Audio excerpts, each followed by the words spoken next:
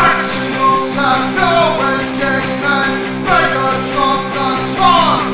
War and peace. War and peace. War and peace.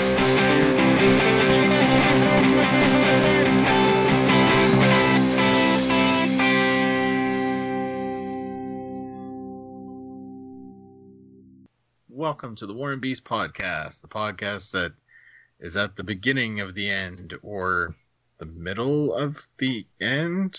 Is it season 2? I lost track. Anyway, I'm Greg. I'm Emily. I'm Jordan. And I'm Kendall. And this week we are reviewing season 2, episode 10. No, wait. That was last week. This is episode 11. Sorry. Yes. Episode 11, The Agenda Part 1. Interesting episode. With a few little callbacks. Yeah.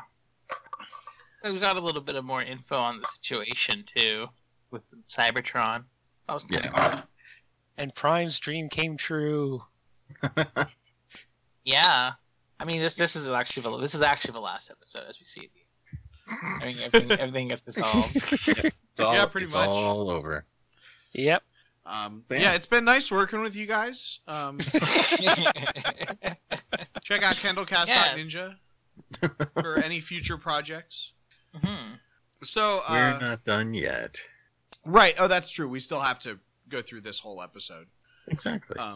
So before we dive into IMDb, I just want to make one real quick comment. I saw Guardians of the Galaxy this week, which I don't recommend. It wasn't as good as anybody thought it was going to be. I had low expectations, and it did not even meet those. But the important thing is, I saw the trailer. I think it was just the first trailer for the new Transformers movie, and it looks way better on big screen. So a little soapbox moment here. In our world of YouTube movie trailers, I wish that I could see a movie trailer for the first time for a movie that I'm like marginally excited about actually at a movie theater.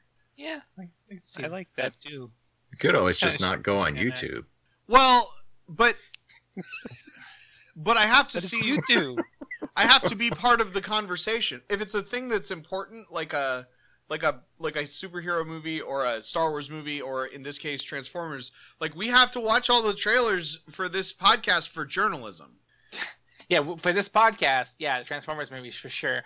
But like, I mean, personally, I haven't watched a single trailer for Spider-Man: Homecoming, even though I'm like freaking excited for that movie, because They're really I don't want any kind of spoiler. And actually, I was kind of mad because I was on the couch earlier. My mom was watching Ellen, and they have like a clip from the Spider-Man Homecoming trailer, and I was like, "Fuck no!" Trying to look away, and luckily it like transferred pretty closely into like this skit that wasn't in the actual trailer, where like someone had captured Spider-Man underneath a garbage can, and someone was like, "We gotta kill him." He's like, "No, don't kill him.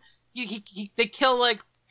kill harmful insects. They're helpful." And he's all like, "Well, I don't know. I'm scared." He's like, "Hey, they're more scared of you than you are of it." And he gets this like huge like paper thing that he's gonna put under the trash can to like, let Spider-Man out kind of thing. That was pretty funny. But yeah.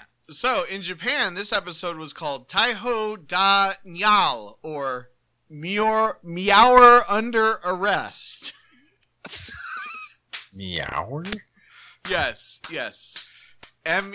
like meow, but you're under arrest. So it was I did a one-person slow clap for that. apparently it was a cross-language pun. This strange title combines Ravage's last line with the noises he'd normally make in his classic Decepticon Jaguar form. The 3 missiles Rampage fires at the Maximal ship start the attack. Each bear a symbol, a classic Atom model, a Death's Head poison symbol, and a peace sign. Which I noticed they had symbols. I thought I didn't make that. I was going to bring this up. I know trivia. Ravage arrests Megatron in the name of the Pax Cybertronia. This is a parallel to the Pax Romana, a rule established in ancient Rome to keep the peace in the Roman Empire. And the TF Wiki probably says, it is a little bit odd that they speak Latin on Cybertron. Well, they Maybe don't. not. It's odd they speak English on it. Honestly, I mean, it's probably auto-translated for our ears. Well, It was awful nice of Mainframe to put in a universal translator. so Exactly. you're saying that it's not actually Pax Cybertronia, it's like Space Latin? They have an equivalent term that's like Space Latin? It's old Cybertronian. Pax Lorem Ipsum. It's like in Doctor Who when Rose says something she's like in the past and she's like she's talking to people who should be speaking Greek and then she says something in Greek and then they think she's speaking English. Okay. Yeah. Gotcha. Yeah, it's exactly like that. The thing you said. I almost greeted Greg by saying, in the name of the Pax Audio Entria, In the name of the moon, I shall punish you. in the name of the Pax Audio Entropa, you're under arrest. What would I be under arrest for? Violating the Pax Audio Entropa, Which is... a thing I made up. It's Fair enough. the loose Crimes Against unstable Podcasts. piece that we have with all of the other Audio Entropy podcasts. Don't you remember the great podcast war of 2015? I try not to remember it. We weren't running in 2015. Were we in 2015? Was Audio Entropy even a thing in No. 2015? I don't think so. I don't think so. Well, yeah, no, Audio Entropy wasn't a thing because all of the factions were warring against each other. I mean, listen to Teenagers with Attitude episodes from that era. There's some tension between Let's Place and Teenagers with Attitude. Also, I was trapped in a tube. Yes. Right. Yeah, There Okay. you go. Oh. Okay. now we're Yeah. getting some echo. Yeah, So I hope that's why I was keeping quiet. all In right. Done hopes now. that it would pass. So TF Wiki. Okay, so TF Wiki. So, again, I usually skip animation technical errors, but there is a couple of fun ones in here. For the first time all season, we get a couple of good shots of Earth. First, as Ravage's ship approaches the planet, and then at the end underneath the "To Be Continued" caption. In Mhm. both cases, it looks less like present-day Earth than the shots from space we had back in Season 1 when the animation had the excuse that they were trying to keep the planet's identity a mystery. And in case you're wondering, the time frame of the cartoon is between 70,000 BCE and 3 million MYA, depending on which official source you listen to, even using the 3 million years ago figure. Earth would have looked pretty much the same as it does today. So, Wait, did that say 3 million MYA? So 3 MYA. million years ago? No, I think it's a time period. Hold on. Because there's not a link to it. Usually when it's MYA, that's million years ago. I mean, I guess it could be 3 million years ago. That would be Huh. Yeah. that would be a long time ago. Huh. If it's like Very long time. yeah, that would be quadrillion years ago. Wait, how I'm many? pretty sure that is the million years 6. ago thing then. Okay. Yeah. Or or it could just be. but Or it could just basically- be typo. But basically saying in that time frame, the Earth would still look pretty much the same as it does today. So, and then just another little thing since before I leave the animation technical errors. After slamming into the rocks, Cheater's beast mode nose is silver instead of its usual blue. Oh. Does it? Those are the kinds of things under animation technical errors usually. Does it make any mention of the explosion that we see at the start of the episode? Yes, it actually does. Okay, I was just curious because I did see bits and pieces. Yes, continuity notes. Bits of Optimus Primal's original body destroyed in the same explosion that created Quantum Wave fly at the screen. Yep. So they basically were just re-showing that explosion. Yeah, because you see his chest piece in that. Although I didn't see his head, so See, we so already saw his head in another thing. continuity errors. As Ravage's cruiser approaches Earth, the attacking Predacons force is composed of Waspinator, Inferno, and Megatron. As the cruiser opens fires, Waspinator is nowhere to be seen, and Quickstrike is on the battlefield and riding on Rampage, if I remember correctly. yeah, that was a little weird.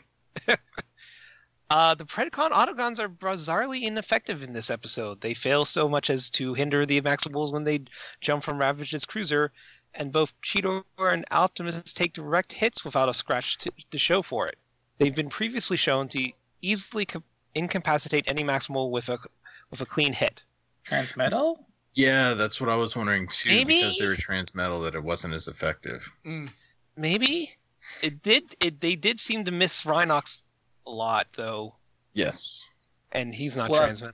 They missed him though. They didn't. They just Because they didn't hit him. Well, I'm saying Right. that they have tended to be a little more accurate before. Rhinox is like historically the maneuverable character. I was gonna say, Maneuverable like a he's- tank. I feel like if he was had actually. been hit, I would have been like, oh well, he's a tank. I feel like he was. I feel like he actually was hit by something at some point, but I wasn't paying that much attention. So this is too much. Business It's- as usual. Then I'm just kidding. I mean, I was paying attention. I was paying more attention than usual. Sorry, Kendall. but I like regretted saying this is nitpicks. So Yeah. Silverbolt dramatically calls out Silverbolt flight mode in order to convert to beast mode in midair. that was like I was like, I what? noticed that. I was like, you can fly in Well- both modes. Yeah, Man, you don't have your weapons in beast mode. And then in parentheses it says, although granted, Silverbolt does say almost anything, everything in a dramatic style. So, Yeah. and then it's mentioned that the Axelon disappeared last mega cycle, which usually refers to a time period of around an hour. It may have Yeah. been Yeah, I was to- gonna say maybe it's only cycle. been an hour. Last hour. I mean, it's a time travel difference, right? I But thought that's the a only little time they bit brought up cheap. Mega Cycle was Rhinox taking 3 Mega Cycles to repair. Yeah. I mean the whole point of whatever, that's made up time stuff. Like Yeah. like it's I don't think that is true, that it usually refers to an hour. I feel like it referred to an hour one time. I mean, maybe they talk about mega cycles in every episode of season 3. I don't know. TF Wiki has more knowledge than me, but I disagree with that statement. I don't. The mega cycle stuff is just totally arbitrary. Continuity notes. The destruction of the glass on the Axelon's elevator doors is a running joke in the series. In this episode, the glass first gets smashed by Rat Trap, and then smashed even more when Optimus flies into it a minute later. Yeah. That's how you know that this is a super important episode, folks. I Well, love when they do little Don't sides they have? like that.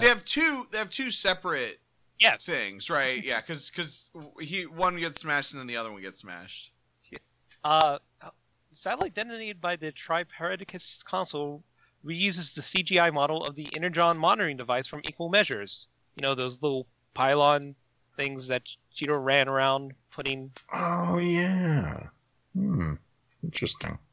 Gadget and powers. Silverbolt can carry small items around underneath his chest armor. Like, I remember in the toy that was, like, movable, I think, but that was still weird because there's a... Well, we'll get to it when we get to that. Isn't that scene. where is that? It looked to me like, I mean, I didn't have the Silverbolt toy, but I had other toys. That looked to me like where his robot head stayed when he was in beast form. So it does make sense that Yeah. it would be empty. He also debuts a new and rarely used feather blade this episode. Instead of a long handle like his typical sword or spear, this feather was more like a handheld knife. Oh, that's right. Yeah. I did notice that. Yeah. And then, of course, there's the Transformers references. Optimus notes that most of the Decepticons that survived the Great War have retired, which is actually kind of interesting. Like, they weren't destroyed, they weren't in prison, they retired. So they I just thought went to the Cybertronian old folks home. Retired Yes. means a different thing when you're talking about machines. They all went Just to saying. they were all retired to Cybertronian Maximal Farm. No, I mean it's possible that they were literally retired, like in the way we think of it, but it's also possible that they mean like, Yeah. you know, like they're dead. They were recycled. Yeah. And this is the sentence here is Ravage was one of the original cassette robots to serve under Soundwave in the original cartoon and comics. You know, in case you were wondering. But yeah, that was one of the things like I was talking about earlier. Like I remember watching these 3 episodes in a row like I can't remember if I like was like copied them or like watched them on like an on demand or Netflix or something like that, and I was like finally watching the series in order all at one go. And I definitely remember thinking like when they introduced him, I was like, I remember him. Why? And it took me a while to like actually realize which one it was until probably Agenda Part 2 or 3. I can't remember when I'm like, oh, why didn't I realize it sooner? But that's just because Soundwave was one of those characters I always kind of liked. Yeah, it was probably Part 2 because when you probably saw Part 2 and you saw, well, I can't really say it because it'll spoil the next episode. Yeah, no spoilers. I will say there's only so much we can go for. Yeah. I will say, like if you compare this episode to the Possession episode with Starscream, Mhm. like this episode, I guess that's a nod to G1, but it didn't have to be, or if it did, it was like really, really, really big picture. Like it used to be that the Decepticons were bad guys, and now some of the Decepticons are Predacons. Like that's a really, really basic big picture idea, rather than this really, really specific character talking about how his spark is a thing. Like I don't know. Yeah, this episode are you was trying much to- more user friendly. I was gonna say it was like, okay, he's like a kind of a guy that's a big deal, but you don't need to like know the specifics to understand it. Yeah. Like, Yeah. I wasn't confused. I didn't know he was a cassette tape, but that's Yeah. okay that I didn't know he was a cassette tape. I think he's cooler because I didn't know he was a cassette tape. Because that's kind of Yes, out of context. That's not the coolest thing. Giant Black Panther anthro and doesn't seem like he would be something like that. Anyways, real world references. I like this one actually. 6 lasers over Cybertron, which Cheater gets excited about, is a reference to Six Flags over various states. Yeah. Rat Trap Not speaks bad. of places in Cybertron where the serving bots walk around minus their torso plates and does sort of a wink wink nudge nudge towards Silverbolt. He's referring to strip clubs, of course. I love how like he like looks over at Cheetor first. Cheetor's like, huh? And Yeah. make sure Cheetor's like not listening. It was Yeah, really and- funny. Which is why I love the enthusiasm he put into the six lasers over Cybertron after that. Like it's just Yeah.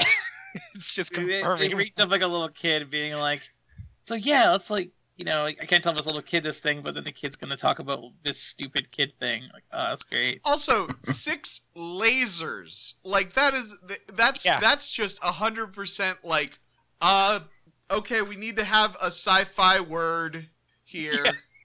Cuz what Well, at what least do it they wasn't use six as flags warp in the drive. future? In the future and in space, they use lasers as flags. Cuz that makes sense. Maybe they're like laser pillars.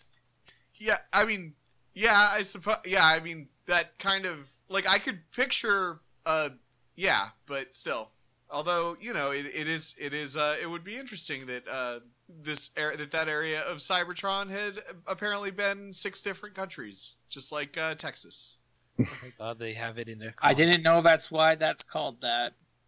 Well, Mm. because you're not American. It's true, I'm not. So it also goes on to say that CicadaCon, which by the way was one of those 3 shadowy figures, quotes from Apocalypse Now with "terminate with extreme prejudice," Yes. and then one of the others is named Subsector Hooks, and is a shout out to fan James Hooks X Hooks. Probably was like on the forum a lot too, like some of the other folks we've talked about. Yeah, that would make sense. And this one's actually kind of interesting. It's like Ravage's interaction with the Maximals is highly reminiscent of the depiction of cooperative Soviet operatives in American fiction during the Cold War. The accent, diplomatic politeness, the suggestion that only Predacon technology was adequate enough to detect the transwarp wave. It's all stereotypical of an 80s spy movie, and in parentheses, or G.I. Joe episode, where the American heroes must work with the Soviet agents for the greater good. Oh, it's like when Chekhov says that that bourbon was created by an old lady from Russia. From I forget what city he says, but that's in Star Trek 4. But that's like Chekhov's deal, is that he always says that the stuff is with the Russian stuff. True. So there's also 3 little trivia bits. The Tri-Predicus Council shown at the beginning of the episode were meant to be the Tri-Predicus Gestalt toy. Yeah, I think they made later like the actual toy where it was 3 separate robots that combined into like one robot. Like I don't think. I forget if the robots themselves had alt forms. Like so, like it was like like Devastator, where like each robot could transform into a robot, but then they could all combine.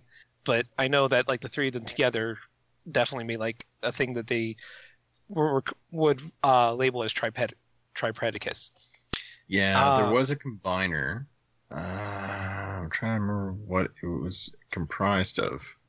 I think it was like it was almost like no, it wasn't a scorpion. It was like some sort of a fly, a beetle, and I want to say it might have been like a lobster or some sort of a crayfish. And it says here that they were even referred to by their individual names in the original script. However, time constraints prevented the renders for the figures from exactly matching the toys they were based on. So Hasbro asked that their individual names not be referred to, though the Gestalt name was still used for the group. Mm-hmm. As there was no interior set for the council meeting, the models were rough with little moving parts, and the scene was all dialogue and no action. Director Cal Schumacher, Schumiatcher, is that how you say it? Schumacher? Didn't he direct the Batman movies? Shoemaker? No, it's not. Joel Shoemaker? Isn't that No. Okay, Schumacher.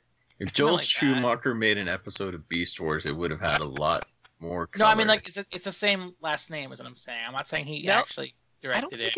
I don't think it's spelled like Schumacher. I thought Schumacher had an E in there. I mean, like after the SH. I don't think Schumacher had a T in it. Yeah. Oh, Yeah. okay. What you were trying to say sounds like Schumacher, but I guess know. it's not That's anymore. and to be honest, it does look like that is a possible way of saying it, but it's not spelled. Can you give me the text? See if I can figure this out. Yeah, I'll spell it out so viewers at home can try saying it themselves. Sure. Yeah. If So it's anybody, SHU. SHU. Wait. Let me make sure SHUMIATCHER. Okay, wait. Yeah, okay. I see you just wrote it down here. Cool. Yes. Yeah, Schumacher? Schumacher, yeah. Schumacher. Or if Cal would like to give us a call and tell us himself how to say it, we'd be glad to talk to him on air. yeah. The guest on the show. Anyways, it says Just call Greg's home phone. he gave the Totally. council's meeting its stylish look as a way of keeping kids interested while covering up any flaws. The lack of ambient light was for a super high contrast film noir look. The super high contrast was in quotes. Inspired by how the console were putting a hit, also in quotations, on Megatron. Mm-hmm. And then it quotes him directly, said, so I decided to play them like film noir gangsters, sitting in a smoke-filled room under a swinging China hat lamp. And then it just says that the constantly copied red glow was suggested by supervising editor Eric Reynolds. Why is that name so much easier? So you could see the characters' faces. So you could see the characters' faces. And then in parentheses, the overhead light on its own casts too hard a shadow. And then at the very end, the trivia notes, the battle at the end of the episode is not one of Cheetor's shining moments. He had to be pushed out of Ravage's cruiser by Silverbolt and activated his jets just after he hit the ground, causing him to slam into a large rock. When he recovered from that, he was about to attack Waspinator and got shot point blank by a Predacon autogun. No wonder he wasn't in the last scene. Where they're all like have. arresting Yeah, Megatron. he's Yeah, not. totally. He's not Because he's yeah, dead. We had to have somebody die this episode. So I can't understand why he had to get pushed out of the ship. Yeah, I guess I think it was supposed to be like invoking like the little joke of like, scared, like someone being parachuting out of a plane, like I'm scared and someone has pushed them out, but it kind of made little sense for it to be used, and they didn't really expand upon the joke, so it was hard to actually tell if that's what they were trying to do. Yeah, especially since he can fly. Yeah. It's like he completely forgets that he can fly until the very last minute, and then it's too late. He's just a big mess. This episode. It's sort of like when I got a haircut a few years ago, and like I just every once in a while I'd forget that I didn't have hair anymore. It's basically this. It's the same kind of thing. You grow rocket packs. I mean, he's only had it for like 3 days probably, because all these episodes are 2-parters. Yeah, I mean, and like next season, I'm pretty sure he gets a new form. So always changing. Yeah, and I mean, also he wasn't. It's not like he was in his. He was only in his cheetah form for a little while. For probably a few weeks or a few months. Like it's like he's going through puberty. Like he doesn't know his own body. No, that's definitely later. Yeah, that definitely comes up. Ooh, oh boy, can't wait for that. I'm just saying, like, it's a start. Like, you can have more than one. Puberty lasts a few years. That's true. Oh, trust me, I'm well aware that how long puberty lasts. He's kind of what? How old's your boy now? 17? 18 now. 18 now. Wow, he's an adult. Must be a Yeah. proud father. Has his moments. He has his moment. Well, he made it though. He made it to Yes. 18, so you're good. Yeah. That's his problem. Well, technically not yet, because I'm still on the hook for money. So No, I know. It's going to be a while yet. yeah. He's Well, a yes. millennial. I don't think you'll He's ever a Gen. fully get rid of him. He's a Gen Zer, so he'll probably, be dependent on his parents until he's like 60 or 70. Oh God. Because Gen Zers are like all of the problems of millennials, but worse, right? Ugh, That's I what the hope internet not. told me. Are you gonna believe everything you read on the internet? Yes, everything. Should I show you that House Hippo PSA? Oh, do show him. Yeah, if we take a break or after the show, show him the house hippo. Do you guys know what we're talking about? Is that only a Canadian thing? I have no idea what you're talking No, about. I don't. Oh, think yes, so. definitely. Oh my definitely god, show you're the gonna house love hippo. it, Jordan. Jordan, you're gonna flip. It's adorable. Yeah. Oh, For Anyways, any I- listeners not out there, I'll have to try and make sure Wait. that I link the house hippo video this weekend. it's so Is good. it like a public service announcement or anything? Yes. It's like a PSA, yeah. Hmm. But there's just like it's like a hippo the size of a mouse, and it's talking about their habits and everything, and And they it's love supposed to- peanut it's butter and supposed to be jelly. like, it's true. And it's supposed to be like, that looked really real, didn't it? Well, you shouldn't believe everything you see, kind of thing. It's kind of like that's the moral of the PSA is that you shouldn't, just because it looks real and sounds real and doesn't mean it's actually true. Yeah, I mean, it's not like the northwestern tree octopus. Exactly. I was gonna say, like, if we watch the hippo thing, we should show them that Cleveland tourism video. my God. That Cleveland tourism, I don't know what you're talking about. The We're Not Mac- Detroit. I I'm actually a haven't little seen sad that, that you no. guys did not have House Hippo as a part of your childhood. You guys missed out. Like, I Well, we swear. had McGruff, the crime dog. Yeah. We had that too, though. Yeah. We got Oh my God. everything you guys got. You guys didn't get everything we got, though. You guys Yeah. didn't have "Don't You Put It in Your Mouth," didn't you? Well, I know Pennsylvania has Mr. Yuck stickers, and that's kind of a little. Put it in your mouth. Put it in your mouth. have that. You don't know what it is. We have that bug that's like, these power lines have the blues. 'Cause Yeah, we had that they're too. feeling Yeah, that too. down. We got everything you guys got, but Uh-huh. better. I'm sure. I'm sure. The Yeah. only thing you guys got on us is more breakfast cereals, you monsters. Although we do Share have it Count with us. Chocula here every once in a while now. Yeah, but they got like fucking cinnamon toast. I mean, I guess we still have, there's some certain cereals I can't think of on the top of my head that we can't get here, like cookies Cookie Crisp is one we can't Yeah. get anymore. We We got it for a didn't little bit. We didn't have Count Chocula until like a couple of years ago, and that was You like guys a have a- limited run thing. You guys have like 400 more Pop Tart flavors than we do. Yeah. More Monsters. Pop Tarts. Anyway, Yeah. we're getting way off track. We got an episode that we got to review here. Yeah, that was it for the TF Wiki. Okay. I think that was a pretty fun diversion, though. Now I'm gonna have to watch that House Hippo video later. Oh, we're gonna link it You to guys- these boys. You guys have milk in bags. That's what I remember about Canada.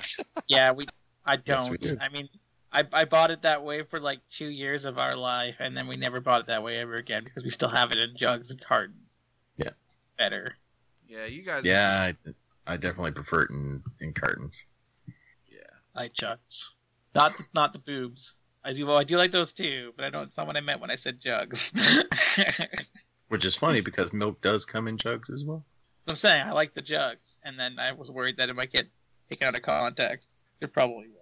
Oh, it's an audio entropy podcast, of course. I it know. will. I know. That's why we love the network. But yes, getting to the episode at hand. Ooh, my microphone almost fell here. We should talk about no. Canadian PSAs for 6 more hours. I almost pulled a Zach here and had my microphone fall. It was almost one one of where- those. The one where we learned about how Superman's artist was Canadian. Yes. No. We got a Beast Wars episode. Anyway, we open up our episode on the transwarp explosion from the end of the last season. So we're finally getting some follow up a season later on this explosion. And the opening of it, we actually see a part of Optimus's arm as well as his chest plate go flying off into space. Then we get this expanding ring, very Star Wars-esque, I found from the Star Wars Special Edition. Very similar to what you would have gotten from when the Death Star explodes. But the ring is expanding. We see it pass by planets. And we then cut to Rhinox, who, for some reason, is using He's a playing a video joystick. game. Yeah, it's looking a little weird. He's using a joystick to try and extrapolate when this energy ring is supposed to be getting close to Cybertron. I don't know why they're using this type of a control scheme. It's really weird. But Look, yeah, you just so don't understand Cybertronian technology. Not like Kendall does. no, No, I didn't. guess I I don't don't. claim to understand it. I just have faith that Rhinox is smarter than me. I mean, fair. He's a pretty smart guy. Yeah. but yeah, we finally see on the screen that Rhinox is working on. We see the energy ring approaching Cybertron, and it reports in that it should be entering Cybertronian space now. They'll be detecting it within a few cycles. And of course, all the Maximals get overjoyed. They're like, "This is it. We're going home." And Cheetor grabs onto Silver Bolt Optimus's goes a little bit arm, and yeah, Rat Yeah, Trap comes that on. part where he's like, "We're going home, little buddy." Like, I love that. Like, Optimus is so excited. Even Rhinox is excited. yeah, he I blows a can't do the little. sound. Yeah, it's like, "Whee!" yeah. He And blows a then- little party favor. Yes. And then, of course, we do have Silverbolt, who seems a bit, not quite as excited as everybody else. He's like, "Cybertron, the home I have never known." Yeah. To which we then get Rat Trap saying, "Oh, you're going to love it. I know this little place in the wall, or this little hole in the wall where you can get dirty mech fluid mixed with just a touch of radium." I love that. And he's Dirty like, "Take your fluid. head right off." Of radium. That's amazing. Like robot lingo. And then he goes on to talk about the serving bots and how they did have no torso plates. And He Silverbolt, rubs his hands together. yes. And Silverbolt's like, obviously a veritable nexus of culture and refinement. How can I refuse? He just sort of deadpans it and he starts walking away. Yeah, you know what? I think I was looking at the wiki with the quotes. There's a couple of like deadpans and one-liners that Silverbolt's here that seems like he's filling in the The as a- Dinobot role. the foil to Rat Trap Yeah. now and again. There's one that I definitely caught and I thought was pretty good. I laughed out loud at it. It'll be cute once we get to it. Yeah. To mention that, we probably did, and I'm just being redundant now. But when Rhinox like blows on that party favor and it goes, Yeah. where do they get those? Yeah, I don't know. From Rat Trap's arm. The arm will provide. But yes, You know so what? You're probably right. so Silverbolt sort of goes skulking off, and Rat Trap says, "Hey, if you took that broomstick out of your tailpipe every once in a while, you might have some fun for a change." And then we get Cheetor saying for Rat Trap to forget it, and that he can go with him to Six Lasers over Cybertron Amusement Park. That there's a space slide and galaxy coasters, and then Rat Trap interrupts him and says, "Kid, don't make me hurt you." And Cheetor does not understand why he's in trouble. Yeah. What? Fucking Six Lasers is sick. Like, how much of your problem is, dude? 6 lasers. 6 of them. It's better than 5. It's way better than 4. Exactly. I'll stick in the mud, Rat Trap. Yeah. So we then cut to the dark side, and we have Megatron, who is looking at pretty much the same sort of information, seeing that this energy ring is going to be approaching Cybertron soon. He's joined by Inferno, who reports that the early humans that they had attacked earlier have pretty much scattered, and that it would be impossible to find them now. Megatron... Because they've been searching for it since like that episode, which I was guess? like 2 episodes ago now. Yeah, which kind of answers my question of like, why didn't they just keep attacking the, like, if the whole point was to kill the humans by killing some early humans, why didn't they just keep attacking them after that initial thing was a bust? But I guess it makes sense if they scattered. Mm-hmm. Yeah, it would make it a lot harder to find them, of course. And they might not have an easy way of being able to detect them, I guess, because they're not quite the full humans that they would have been accustomed to seeing. So maybe they'd have some difficulty in trying to detect that sort of biological life. Well, and Perhaps. I mean, they can't necessarily. I don't feel like there's any reason we should believe that they should like literally be able to have a weird piece of technology that can specifically detect human life. That seems like, I don't know. That seems like I mean, if there was a story reason for them to have something like that, then that would be one thing. But I don't. Mm-hmm. I don't think that's not something that is like in absolutely every sci-fi thing ever. Like, there's no reason to assume that it exists. True. Yeah. Yeah, very good point. And they probably, I would assume that they just, when they were tracking them and stuff, like they found evidence that there were humans that went this way and humans that went that way, and yeah. So that, I'm glad that I do feel like that was a plot thread that that had bugged me, and they sort of wrapped it up. Oh, that's good. So good job, Beast Wars. It's A sign also of good writing. yeah, and the way they wrapped it up is exactly how I suggested it happen. So I'm good. It's almost like you've seen the show before. I honestly, I don't remember any of season 2, except for one scene in this, which we'll get to soon. I do recall this one scene in this episode where I'm like, I remember seeing this. Subconscious. Yeah. So we have a discussion between Megatron and Inferno where Megatron makes mention that he just has one high-risk option remaining, to which Inferno asks him what that is, and Megatron replies with gamble and hope that the dice roll in my favor.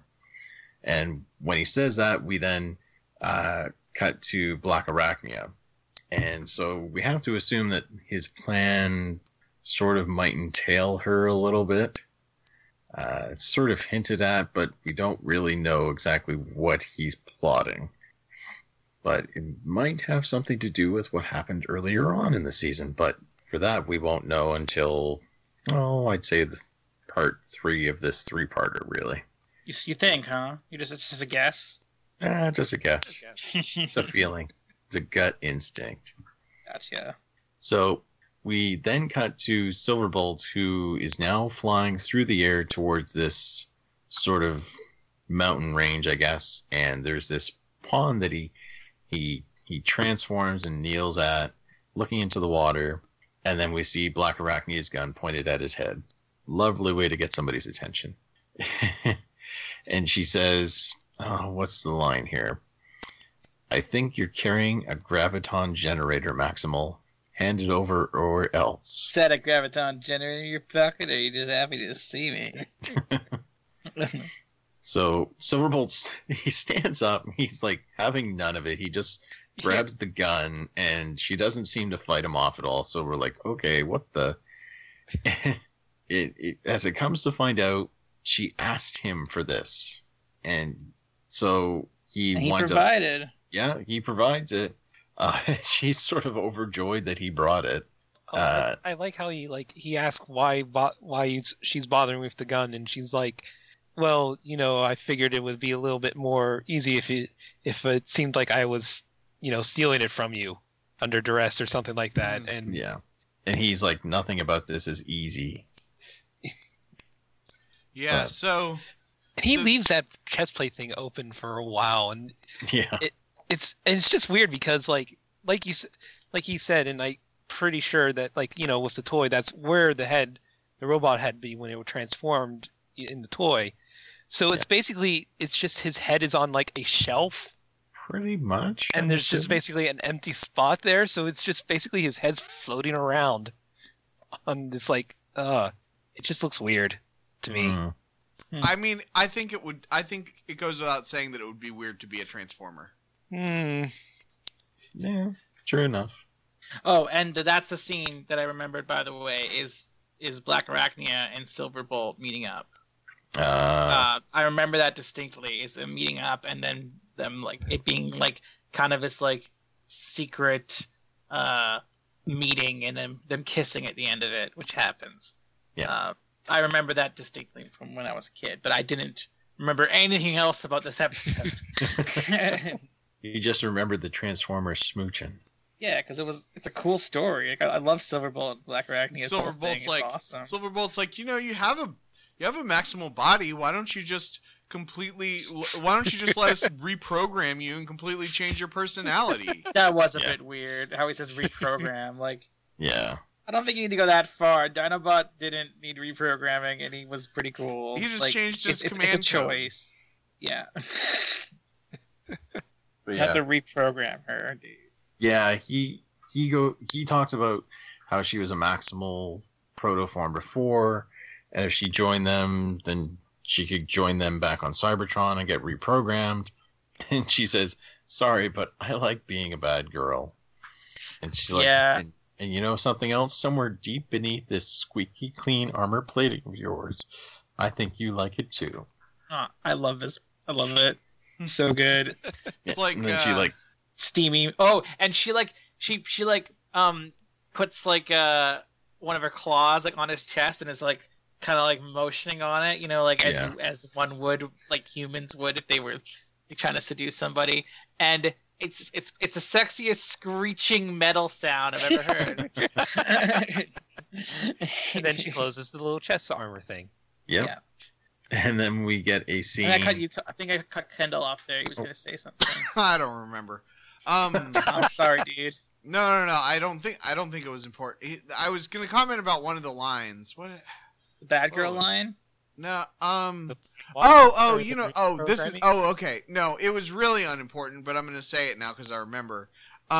So this kind of reminds me of the Simpsons episode where I don't remember if it. I think it's a Halloween episode where Flanders is the unquestioned ruler of everyone, and he's and Homer's does something, and he's like, "You just need a little reading education." Yeah, that was. I think that. I'm trying to remember which Treehouse of Terror that was. I know there's been so many now. I feel like it was the time travel when he made the time traveling toaster. Yeah, it was definitely the time travel toaster. I'm just trying to remember which number that was because it was one of the more memorable ones. So it was easy. It was a number easier to remember than some of the others. I think it came before 10, so it's probably maybe it was 8. It's hard to remember. It has been so long since I saw The Simpsons that I have no idea. I still like how the running gag in that Treehouse of Terror was poor Willie getting chopped in the back with an axe, including the one time where like he's like, "No, this isn't your time, Homer. But if you listen to me," I'm like, "Ah!" and falls over, and there's Maggie there, and she just pulls the thing. Is like, "Indeed, this is a very disturbing timeline." Right. Yeah, my favorite line from that is "It's raining again." Yeah, and I'll have Okay. to take your word for it on why that's funny, because I don't get it. oh, Because what happens is, okay, so I'm going to explain it You don't have to real quick. explain it. You Real don't have quick. to. It's cool. No, It's cool. so what happens is Pull out. Homer makes a time machine out of a toaster accidentally. Yeah, And not he that keeps much. coming back to and it's the butterfly effect. Like, he goes back in time and accidentally smashes a butterfly or whatever, and then he comes forward in time and- I had wished that fish. and everything's wrong. And so he goes into the future, and he goes back to the normal time. He's got like an extra nice house. He drives a luxury car, and his kids are well behaved. And he says, "Marge, can you please pass me a donut?" And she says, And "Donut?" sisters-in-law are dead too. Oh yeah, that's right. Patty and Snow. Yeah, it's what's a donut? And then he goes back and he like freaks out and goes back in time, and then it starts, and then donuts start falling from the sky, and Marge says, "Oh, it's raining again." Oh, gosh, yeah. I remember that, actually, now you say it. I was going to say, come on, Homer, that's not a bad thing. It means you can invent the donut and make millions of dollars. Homer's not smart enough for that. I think he can make a donut. Homer can't put on his own pants. It's established in the episode where Marge goes on vacation, so Bart and Homer pretend to have leprosy. So I'm just saying that, I don't know, I feel like donuts are the one thing he could do. Anyway, we gotta get back to this I episode. tried to pull it out. Didn't work out. Oh, but if you do want to watch another thing about time travel, watch Minutemen and then the D comedy episode where me, Luke, and Emma cover it. okay. Plug mid episode. Yeah, I'll have another one at the end of the same Yeah. thing. I got my So- plug in at the beginning. You guys might not have caught that. Anyway, so we get a little. The camera cuts to Silverbolt and Black Arachnia's feet as we can only assume that they kiss, and then it cuts to Can't show that space shit on again. TV, guys. Yeah, some of that good old robot on robot Can't romance. have a robosexual. Sparks fly. Yeah. Sparks But- fly. Yeah, I like it. So Someone's got away with that, Jordan.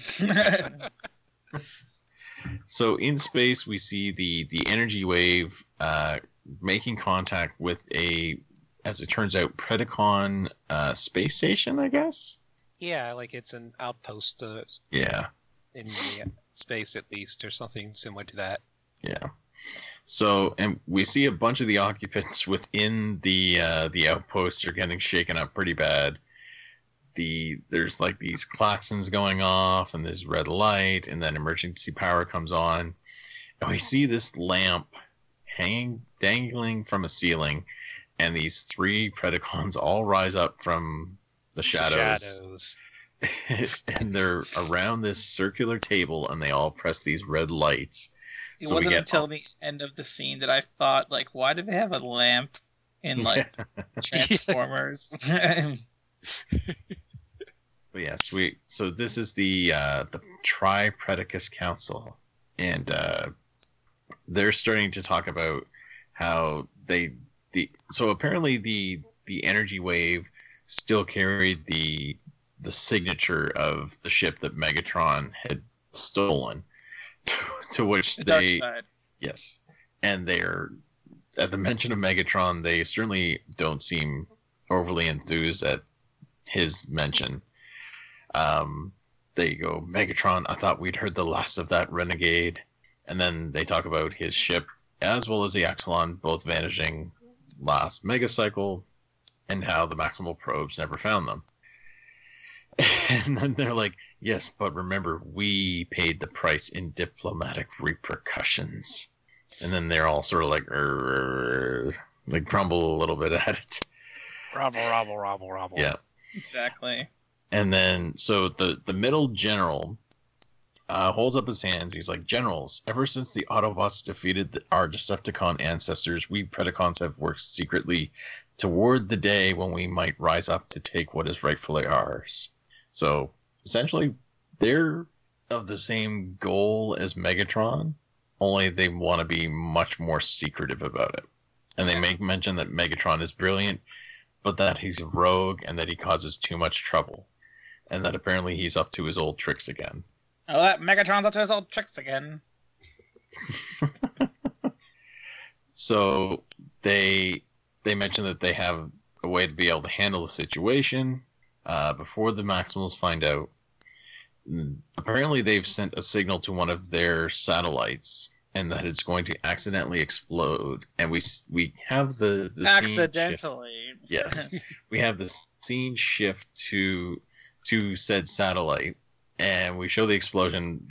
Essentially what happens when the explosion goes off is it causes its own sort of small shockwave. Yeah, small shockwave that disrupts a part of the energy wave.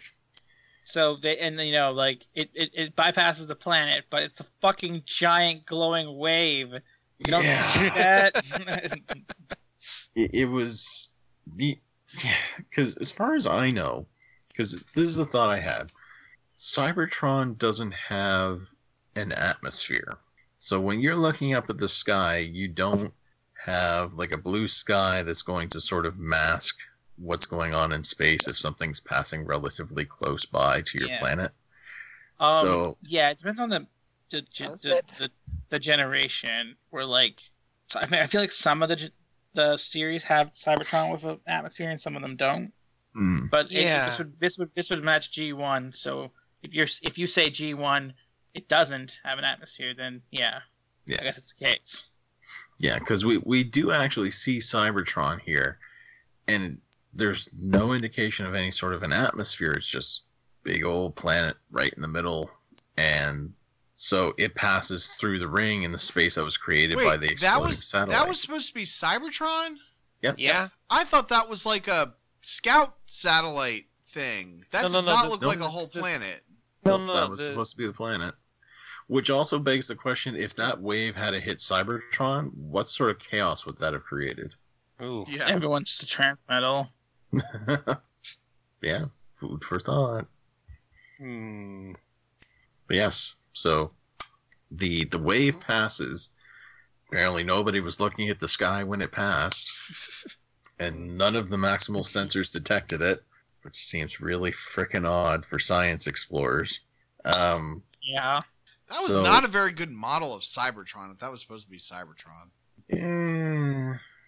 Cybertron always kind of looks like that, though, where it's a little smaller than it is, just because of how you can see it's essentially a planet-sized city like Coruscant, but it looks But Coruscant looks cool. Here, wait. Again, Coruscant has an atmosphere, so it kind of looks like a something other than just a city. I don't know. It's weird. It's a weird deal. It is a 3D model of this, and that is the literal shot from Generation 1. Yeah. I don't think they did it to scale, but to be fair, the buildings on this are not in a good scale either. So no, that's true. Yeah, so my guess is that they basically just use pictures like this to make a model, and they put it up in the space sky, and hopes no one. Cybertron also might just be a smaller planet than other planets. Well, that's true, since in some stories and lines that Cybertron technically is Primus itself, so it's just another transformer. Yeah. Exactly. Yeah, I don't know. I guess I think that this 2D picture looks better. I mean, obviously you couldn't this looks more like a planet. I don't know. I watched it twice, and both times I thought it was a satellite type thing. Fair enough. Yeah. But we cut back to the council, and they're discussing how they're going to be sending an operative, and they make mention of the one. So they don't name him, But we then cut to a ship that's being lowered from this outpost, and they talk about how they're sending this agent with their secretly developed transwarp cruiser, and that he's going to trace the transwarp wave back to its source. And then we get the line, if Megatron is discovered still operating his own agenda, what are the agent's instructions? So Which we then get. Do you think the Klingons stole the Title stole drop. the Warbird from them? Yeah, or do see, you think I was they about stole to- it from I- the Klingons? Yeah, I was actually going to ask you about that because it really does look like one of kind of like, well, more like an upside down bird of prey. Like the Yeah. because the wings on a bird of prey are like more sweep downward, right? Yes. Wait, which one? See, I got them mixed up because there's the bird of prey and there's the Warbird. I thought that was the Warbird. Let me check because I was like I knew this was going to come up, so I started googling it like the minute. Well, there's the Klingon bird of prey, and then there's the Romulan warbird. But they both are both though, because they switch. They share technology. Yeah. It's the one I'm thinking of is the Klingon Warbird, although it doesn't look quite as much. Because the bird of prey is the one that's like got the two sets of wings that go like up and down. Oh, okay. Mhm. Yeah, I meant the one sets that are curving downward.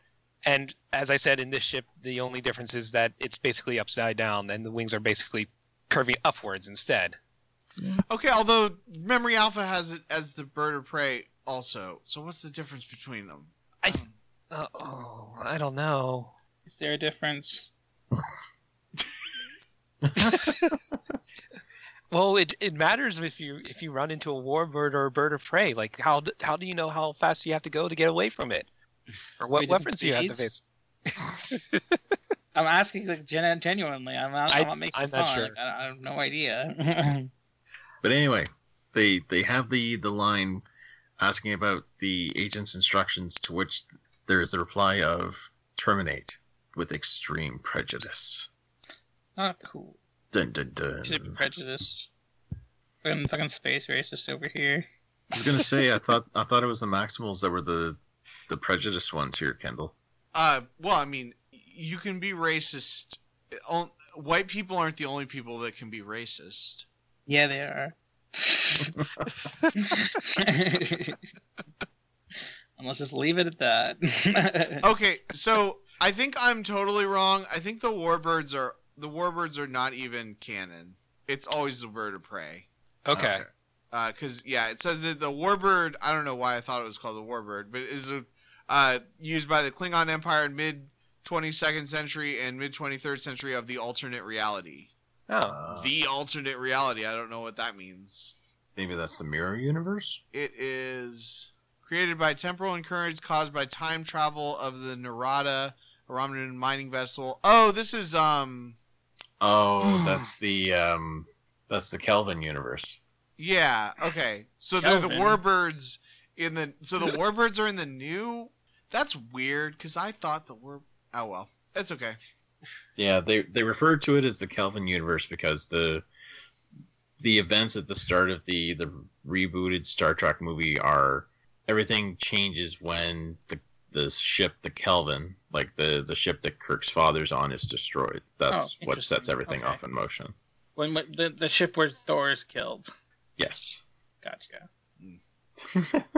Kendall, you don't sound impressed. First of all, I'm not a big fan of the Kelvin universe, but I just can't believe that it's called that there's not a Warbird in the original timeline. That's so weird. I forgot that Memory Alpha always refers to the Kelvin universe as the alternate reality. I think it's a subtle jab. Yeah. For those who don't know, Memory Alpha is the Star Trek wiki for canon stuff. Memory Beta is the non-canon wiki.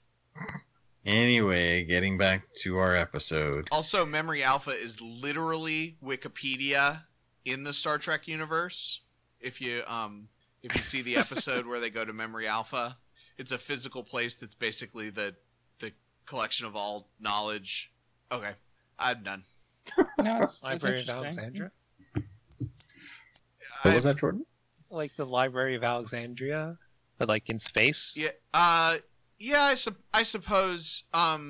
Yeah. Sure. But I don't know. I got a real Wikipedia vibe from it in the episode. Like it was like, because it's like the philosophy of it is that it's like shared. The collective knowledge of the entire Federation is available to everyone. Like, philosophicalness. I don't know. It's been a little while. I need to rewatch the original series. Somebody want to start a podcast? Not tonight. We're not. We need to finish this series first. We can call ourselves the original generation. Anyway, so we cut back to Silverbolt, who is now arriving back at the Axelon. I like that they have the shield now. It can sort of open up a section of the shield rather than the entire thing going down. Yeah. Thought that was a neat little improvement that they had. But it lets Silverbolt back in. He rides up the elevator, to which Optimus seems kind of grumpy. He's like, "It's about time you got back." And Silverbolt's like, "Is there trouble?" And Optimus says, "It's now or never for Megatron. If Cybertron," and then Cheetor's like, "If Cybertron shows, you think he'll try and take hostages?" And Optimus is like, "I'm praying that's all he does." I was gonna say maybe it's just because he's been on High Alert and he's just really dense.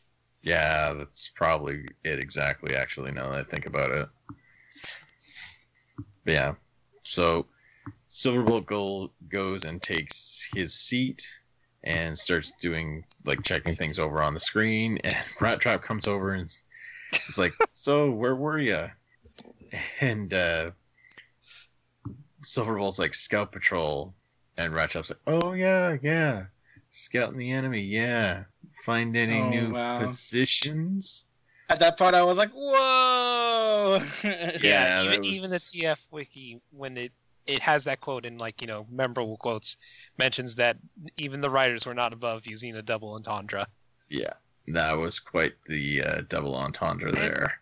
What happens next, I'm not 100% sure what's going on, because I honestly thought Rat Trap was purposely needling Silverbolt. Yeah. But the reaction and how he sounds like afterwards sounds like that wasn't the point. He was actually honestly asking him about. Yeah. No, I think he's trying to hide the fact that maybe either that or he doesn't actually care that he's like having a romance with like Rack. He's like, "Dude, I was just fucking being a dude with you. What are you doing, dude?" Yeah, because what we get here is Silverbolt goes nuts. Yeah, he gets really pissed and he throws him down, and he literally plants his clawed foot on top of Rat Trap's head. It's a very dexterous claw. Yeah, and Optimus is like, "What's going on here?" And Rat Trap's like, "How should I know? This hot-headed hound just went postal on me." Okay, so just real quick, I did some additional research here. Okay, so at some point, both Klingons and Romulans have a ship that they call the Warbird, the D'Deridex class Warbird, that gets referenced in. It looks like it's mostly referenced in TNG and Enterprise, and that's the one that I was thinking was the Bird of Prey. It's the one that's kind of got two wing sets that connect. Okay. Yeah. So it wasn't just in the. I knew it wasn't just in the Kelvin universe. But I was still wrong, and Jordan was right. So that's the important thing. Every time Kendall goes silent, we know that he's researching something. Well, at least this was not as long as it usually is. Usually, I'm like quiet for like 10 minutes looking around. Yeah. Mm-hmm. All right. You may proceed. So, getting back thank to the you. episode. I'm glad we have your permission, Kendall. Yeah. So, Silverbolt winds up apologizing to Rat Trap and saying that he overreacted. And Optimus is like, "Believe me, I know Rat Trap can have that effect." I like that part too. He's like, "Okay, listen, I get it. Okay, but not now." Yeah. So Optimus tells them to go back to their post. Rat Trap sits down at the seat next to Silverbolt and says, Oh, I think I touched a nerve. A Noive. Yep. So good. We have Optimus keeping an eye on things and says, "I want you all to stay alert. Report any motion, any unusual readings. The attack will come, but it may be sudden." Just as he says that, we cut outside and we've got Waspinator and Inferno. They're setting up this station, and it looks like they're going to try and be sneaky about it. Yeah, in fact, like when one of the scanning beams that they have for high alert goes by, they both duck out of the way so they're not seen. Yeah. And yet once they duck, and then it sort of cuts back in as they're keeping an eye on things, and then it cuts back outside, and all of a sudden Rampage just drives up in tank mode, crushes like, the console. Screw this subtly. Crash. Yeah, and He immediately even launches. He crashes Yeah. on their device too. Yeah, and he immediately launches 3 missiles at the shields. And we get a big explosion, which sends everybody, flying everywhere. And Optimus is like, see? Like I said, sudden. So, I thought you said subtle. Subtle. oh, okay. Yeah. Sorry. My subtitles are messed up here then. Mhm. But, so those missiles managed to knock the shields down like 60%, because Silverbolt reports in that shields are at 40% and falling. They activate their auto guns, and they start trying to shoot Rampage, and now we get a big attack by the Predacons who are taking out their guns, and we've got Megatron and we see Megatron, Rampage, Waspinator, and Inferno. We don't see anybody else. No. Like, I didn't see Quick Strike the entire time. But only Black Manta gets called out later for not being there. The Predacons managed to take out all of the Maximal's gun, like all of their auto guns. And Rat Trap says, "Now what do we do?" And Silverbolt's right behind him, and this is the part that Jordan you were talking about, because Silverbolt says, "Well, given our proximity, I breathe through my mouth." Rat Trap's like, "Hey." Well, I thought that was pretty cute. Yeah. Yeah. Then they get Have a shot little up dig again. Inferno and Waspinator are both like attacking the shield like crazy. We then cut to space and we get a transwarp portal that opens up, and we see this cloaked ship exit the portal and start approaching Earth. We then cut back to the attack on the ship, and so we've got Waspinator, Inferno, and Megatron all shooting at the shields. And then we cut back inside, and Silverbolt reports that the shields are at 20% now. And Optus is like, "Is there any sign of anyone from Cybertron or any Cybertronian ships?" And Ratchet's like, "Nada. Ain't a blip on the boards anywhere." So Optimus tells the team to get ready. He says, "We may have to." And just as he says that, there's another big explosion, and he gets sent into, like, through the pane of glass into the elevator. We then cut back outside, and we see this cloaked Predacon ship shooting at the Predacons. And now we finally see Quick Strike for the first time. He's like, "What in tarnation?" And it's the Snakehead that's talking. Well, Yeah. or at least it looks like it's talking. Yeah. And they ask where the firepower is coming from. Inferno says that he can't see he says, "I cannot see a target from my flame." And Megatron responds with, "No, you can't, can you?" So he orders all of the Predacons to return to base, and he makes mention that it is time to increase his wager. So they retreat. We cut back inside. Optimus is managing to gather himself up a bit. And Rat Trap asks what happened, and Optimus says, "We had help." And Rat Trap's like, "Oh, no way, I was scanning across the board. There wasn't nothing, nada out there." And then, is it Cheetor that makes mention of it? I think it's Cheetor that points at the screen. He's like, "Well, would you take a look at that?" And we see the Predacon ship land and Yeah. deploy. And Optimus then says for them to lower the shields, to which Rat Trap is like, what? He's like, oh, please tell me that new brain of yours is still under warranty. And he makes mention that it's not a Maximal ship, to which Optimus makes a good point in that if they were going to attack them, they would have done it already. Mm-hmm. So he orders them to lower the shields. Rhinox lowers the shields and tells Sentinel to stand down. And it's sort of like this tense moment where they're waiting for something to happen. Apparently Rhinox tried a bunch of different greetings on different hailing frequencies and that there was no response. As he says that, we get the return of the sealing hatch, because Optimus used to use this all the time. The sealing hatch opens and everybody's like, what the heck is this?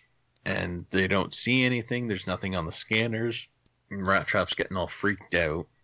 He's like, nothing, old man. This is getting weirder and weirder.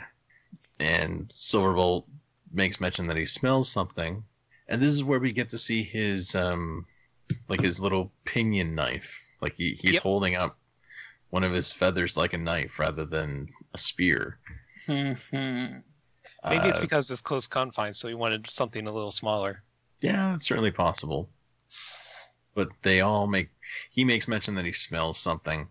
And so everybody grabs their guns, and we then see two sort of laser sights pointing into the ship.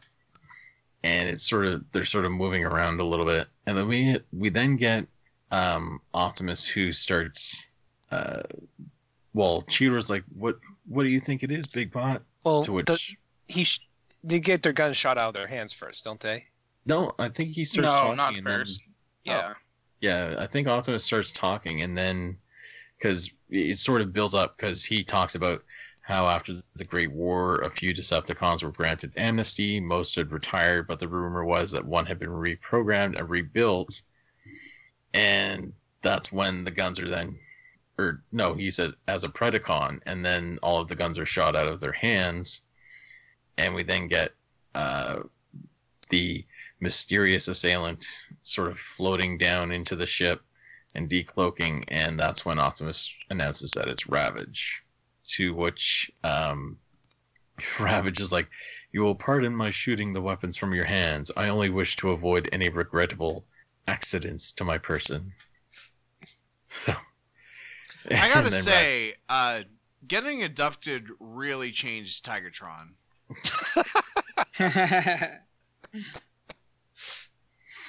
Oh boy. This isn't Tigertron, but he does have Tigertron's head, it seems. Yeah, he has Tigertron's head and Tigertron's voice. That's not his voice. Sounds like it to me. Sounds Russian. Tigertron isn't Russian. Like Russian Tigertron, though. I'll bet it's the same voice actor. Is it the same voice actor? You just looked that up. That's what I'm looking. I don't think it was. By the way, I saw this guy on your questions post and stuff, and I was like, I guess this guy's gonna be in the episode. Didn't know who he was though. Lee Tokar. No, that's Lee Yeah, Tokar. Yeah, Tokar. that's not the guy who voiced Tigertron. That was Blue Man Kuma who voiced Tigertron. Well, I still think he sounds like him. All right. Your headcanon is that Ravage and Tigertron are one and the same, apparently. By the way, he also does the voice of Stephen Magnet on My Little Pony: Friendship is Magic. Interesting. Some food for I don't know who that day. is, but cool. That giant sea Don't tell me. Maybe some other time. Maybe on a secret project I'm working on. Are you gonna save any of your, things to talk about for the I'm end not of the episode? plugging that at the end of the episode. Okay. I don't know what's happening. Okay. So we get Ravage, who he puts away his weapons. Rat Trap, of course, says, next time try the front door instead of, busting up from the top. And Optimus just shoves a hand in his face, is like, Rat Trap, please. And Rat Trap's like, please, for pulling up cold. The only thing worse than a stinking pred is a stinking Decepticon. Then Optimus tells him to shut up. And then he apologizes to Rat Rat. Trap's a racist. Yeah. Rat Trap's a racist. Woo.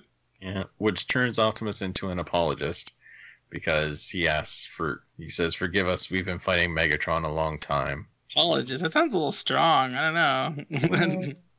Well, he does apologize. Yeah, but it makes it sound like, you know, No, that's- apologist usually is criticizing someone of being. He is apologizing. making excuses for someone doing a terrible thing, being racist. That is what an apologist is. Yeah. I guess you're right. I wasn't thinking about it that way. I thought he was trying to be polite to the dude, but he is also making excuses for Rat Trap. You are correct. Okay.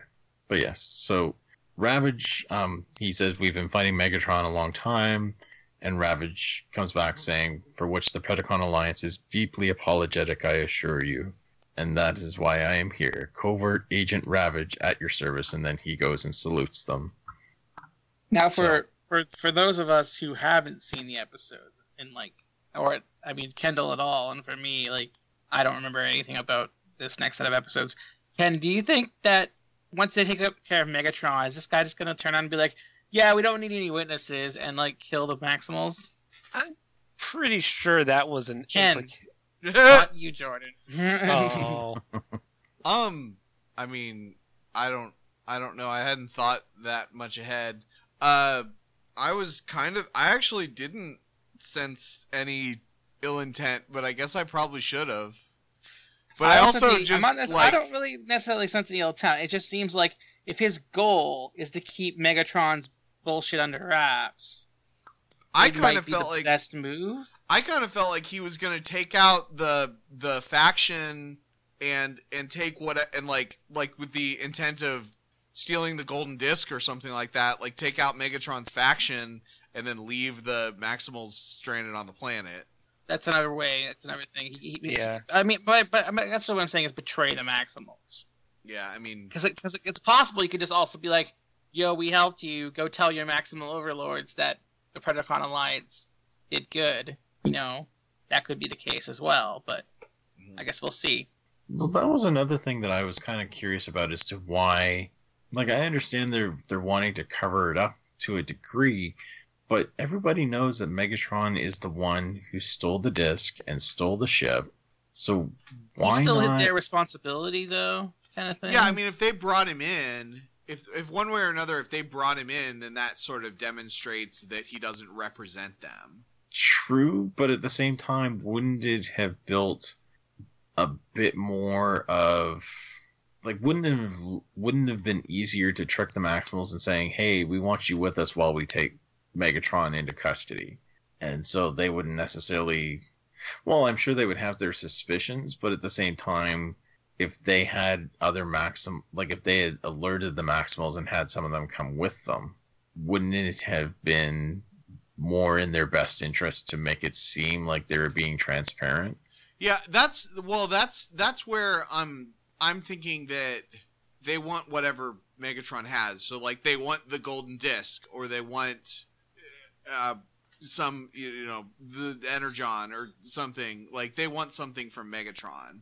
So they might end up turning him over, but they want control of the situation. So they'd probably be like, "Oh, the golden disc was destroyed, even if it wasn't," and would have kept it and just turned over Megatron then. Right. Something like that.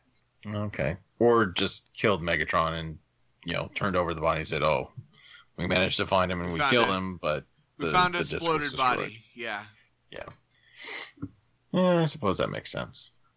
But we do actually have a conversation similar to what we were just talking about, because Rhinox stands up and asks, "What about the Maximals?" To which Ravage says, "I'm afraid the transwarp wave was very weak and that only the Predacon sensors detected it." And then he goes on to say, "You understand we would prefer to handle this situation discreetly." And he makes mention that some of them look different than he was anticipating. And Optimus just crosses his arms and says, "We've had some interesting times." Yeah, like, getting blown up by a giant destructive moon. But they won't go into those details. They don't need to. Yeah. Not yet, at least. Yeah. So we cut to the dark side now, and we've got Black Arachnia, who is installing the piece that was supplied to her by Silverbolt into a stasis pod. So it looks like maybe she's trying to set up something similar to what Tarantulas was last season. And from here, she's starting to test out the pod, only to have Megatron bellow for her. So she's like, oh, sounds like old Purple Face has a bug up his duct about something. So she goes and hides the pod, and we then cut to Megatron, who orders Rampage to position himself in subsector hooks. So was that another reference to that? That user that there? was that was the I think that was the reference they meant there. That Yeah. the subsector. Okay. Sorry, I thought since Cicada Con was mentioned before. But as he orders Rampage, he says, "I know I can count on your best efforts." And he goes and taps his chest as if to indicate, "Oh, I've got your spark, and I'll cause you pain if you don't do it." Can't let us So- forget about that plot point. Yeah. So we then get Black Arachnia, who is like, "Oh, you bellowed?" And he's like, "Yes, I did." He's like, "We missed you at the battle today." And she says, "Well, I was occupied." And then he's like, "Really?" Yeah, huh? He's like, "Well, so long as you're here, get to your battle station. I anticipate an attack at any moment." So she goes and says, "Yes, Megatron," and goes to her station. And just as she's leaving, Megatron calls over Waspinator and tells him that he has a special assignment, to which, Waspinator rubs his hands together. It's like, "Oh, goody." And we start to hear him say, "I need you to journey to the following coordinates." And then we cut to Black Arachne, who says, "This is it." And she sort of cackles a little bit, sort of has a feeling that things are going according to plan, I guess. Or Yeah, that but I'm she's pretty sure expecting Megatron's something. onto her. Yeah. Pretty sure. Yeah. So from here, we cut back to the Maximal base, and we see the Predacon stealth ship lift off. We've got all the Maximals inside it, and the ship is being piloted by Ravage. And all the Maximals are sort of, ready for a fight. They're all checking their weapons, and, Cheetor's like running his hand along his sort of hook stick thing. Silverbolt's got his wings already. Rat Trap cocks his gun. So Rat Trap's like, "So this is it? We just blast our way in and finish this thing?" And Optimus is like, "Fast and final. I don't want Megatron going anywhere." And then Ravage pipes up saying that the ship is their advantage, and he goes ahead and he cloaks the ship. And we get a cool little effect here, because not only does the ship cloak from the outside, and Ravage like sticks his arms into these console ports, and so his body cloaks, and then the rest of the ship starts to cloak. Yeah, I was going to point that out. I think that means that the ship itself Mhm. can't necessarily cloak without him. Yeah. Like, I That's- think they're basically turning his cloaking ability outward, and the ship was made specifically for him. Yeah. But rather than just the outside of the ship cloaking, the entire thing sort of disappears. Like even the contents inside, including the Maximals, all disappear from view. Now, as the ship is flying, we then see Tarantulas. Tarantulas, for some reason, has an alarm going off. So somehow he's able to detect the ship. And he immediately runs out of his cave and transforms and starts driving off towards the dark side. We then cut to the ship itself, and Inferno's watching his scanners and reporting that that the scanners aren't picking up anything. To which Megatron says, "Don't bother," because he's not anticipating that they'll be able to see anything anyway. The ship then sort of hovers over the dark side, decloaks, and we get Optimus, who's got one of his little maces, and he says, "Let's do it." And Ravage just opens up the door, and Optimus and Rhinox and Rat Trap all fall out. Yep. And then Cheetor is pushed. Skydiving. Yeah, It's and then the Cheetor. Power Rangers movie. Cheetor has to be pushed out by Silverbolt for some reason, even though he can fly. the turrets that Megatron has start shooting at the Maximals, not really Greg, hitting them. It's because Cheetor is a scaredy cat. Oh god. Yeah. What? Come on. I haven't had one dad joke this episode, and then we get that. Well, maybe you should be on top of things, you know? So the Optimus transforms into his what did we refer to it as last episode? The Cobalt Cutter or something like that. No, the Cobalt Carver. Yes, the Cobalt Carver. Carve waves. Yeah. So he starts flying away. Rhinox literally just lands on his feet, like he just got dropped from a pretty good height and lands no worse for wear. And Rat Trap is sort of like riding on his back. He's like Captain America. Yeah, just about. Silverbolt transforms and goes flying off. And we get Cheetor, who starts to, issue his command to change into his flight mode, and This is where instead, Cheetor just fucks up with the rest of the episode. yeah, he lands on his head and transforms. Then his jets activate and shoot him into a rock, and he sort of, is dazed and falls down for a few seconds. We then cut to the Predacon ship as it's getting fired upon. Doesn't really seem to be taking too much damage, really, and it just hovers there. But then we get Rampage, who appears and shoots 3 more of his missiles. And Ravage, he seems a bit surprised. He says, "All right, that was impressive," and then he immediately gets pissed off and orders the ship to return fire, and it blows Rampage to smithereens. I mean, if he could die, that would have been a death. Yeah. That's he has a death tally. Okay. Yeah. I would definitely count that as a death then. I Yeah, think he has a death tally. Yeah. Air Razor, Quick Strike, Transmutation. Maybe he doesn't have a death tally. Transmutate. Oh, Transmutate's on there. Sad. Huh. Yeah. We then cut to Inferno and Rhinox. Inferno apparently can't hit him for shit right now, because Rhinox manages to dodge 2 of his shots. Then Inferno shoots one last shot, and you think that it's hit because Rhinox has disappeared, but instead he just hid behind the lip of some rocks. And as Inferno is sort of like, all happy with himself, Rhinox pops back up and just immediately shoots him with his chain guns of command. I gotta say again, these are my favorite guns in the show. They're the best.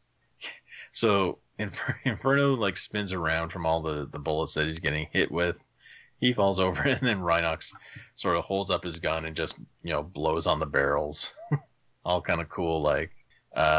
We then cut to Cheetor, who's got his spiked stick again.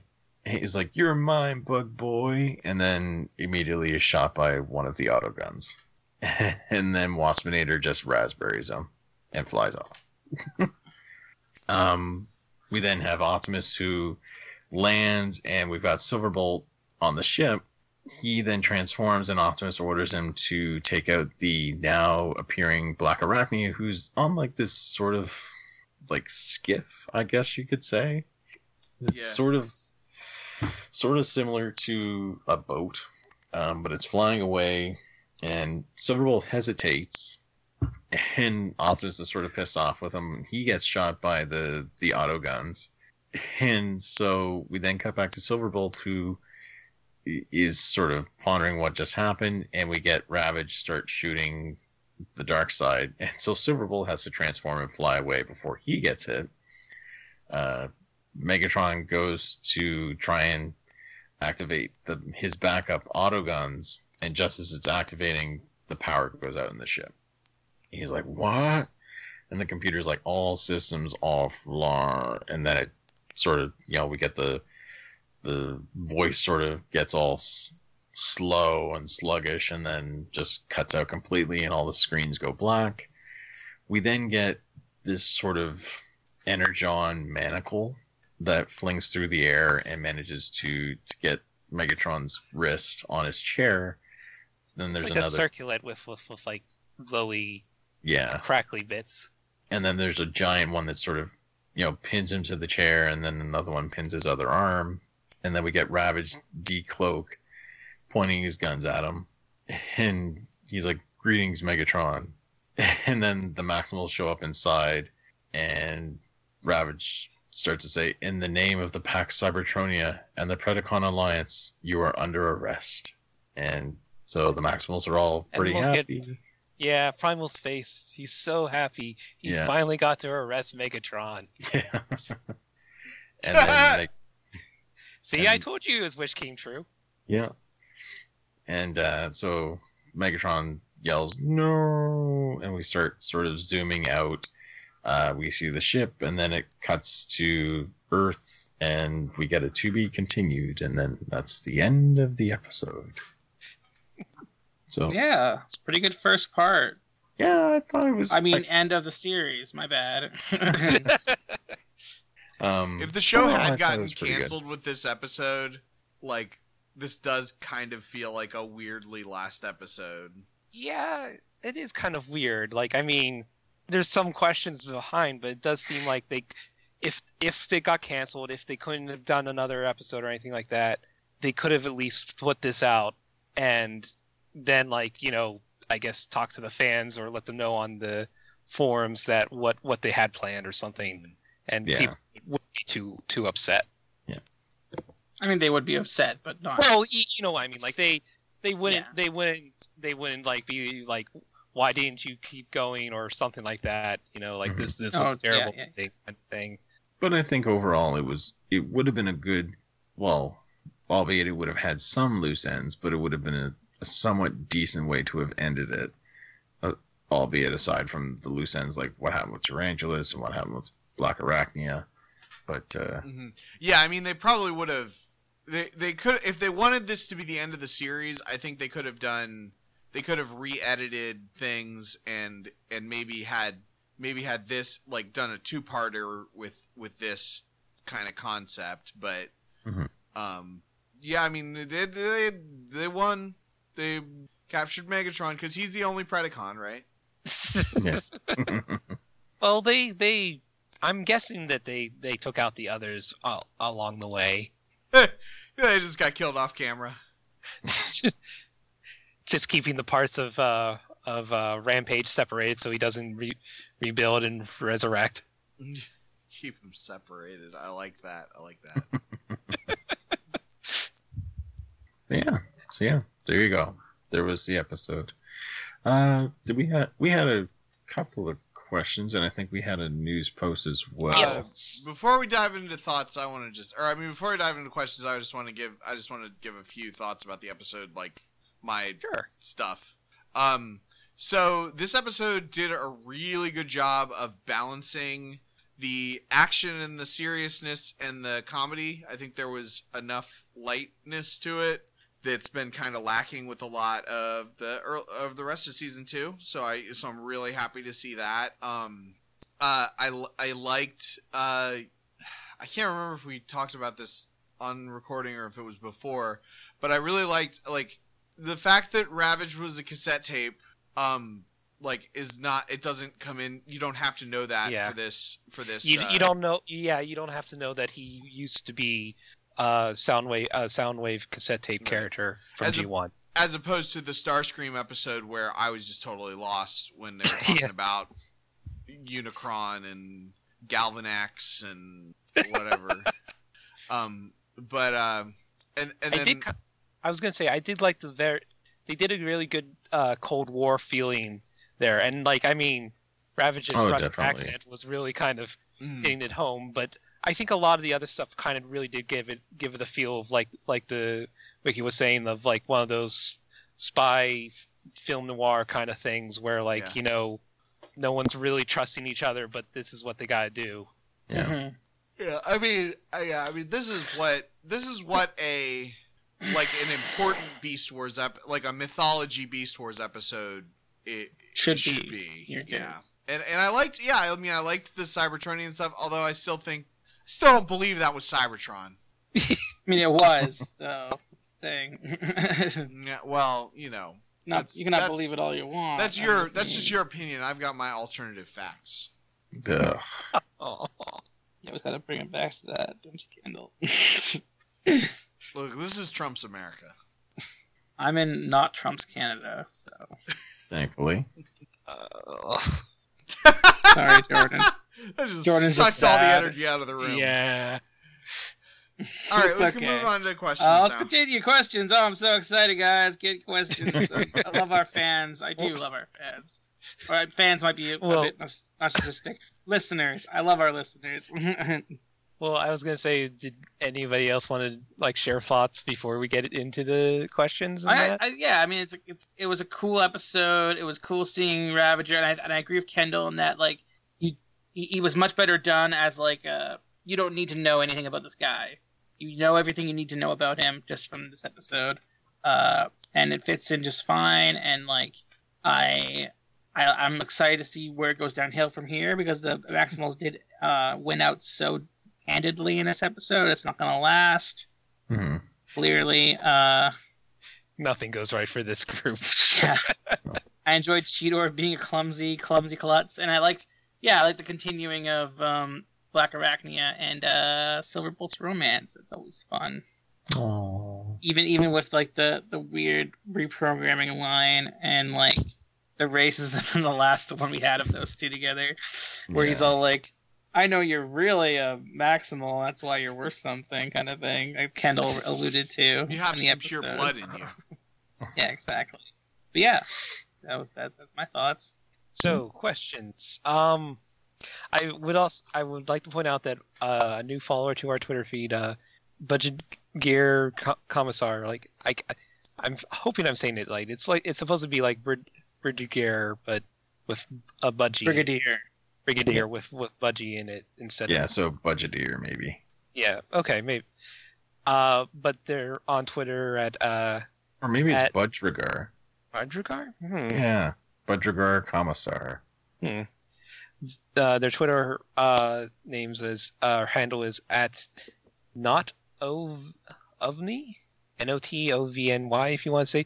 But they were talking about the Transmute episode that we did, and they're like, too much pink energon is dangerous, which True enough.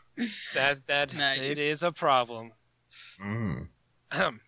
But anyways, Ryan Butson asked us on the Facebook group, why did some of Soundwave's other cassettes, mini-cons, keep fighting the resistance? Sorry, wait, I think I misread that. Why did none of Soundwave's other cassette mini-cons keep fighting the resistance against the Maximals? I love Ravage, but what about Buzzsaw, Rumble, Ratbat, and Overkill? What about And Laserbeak?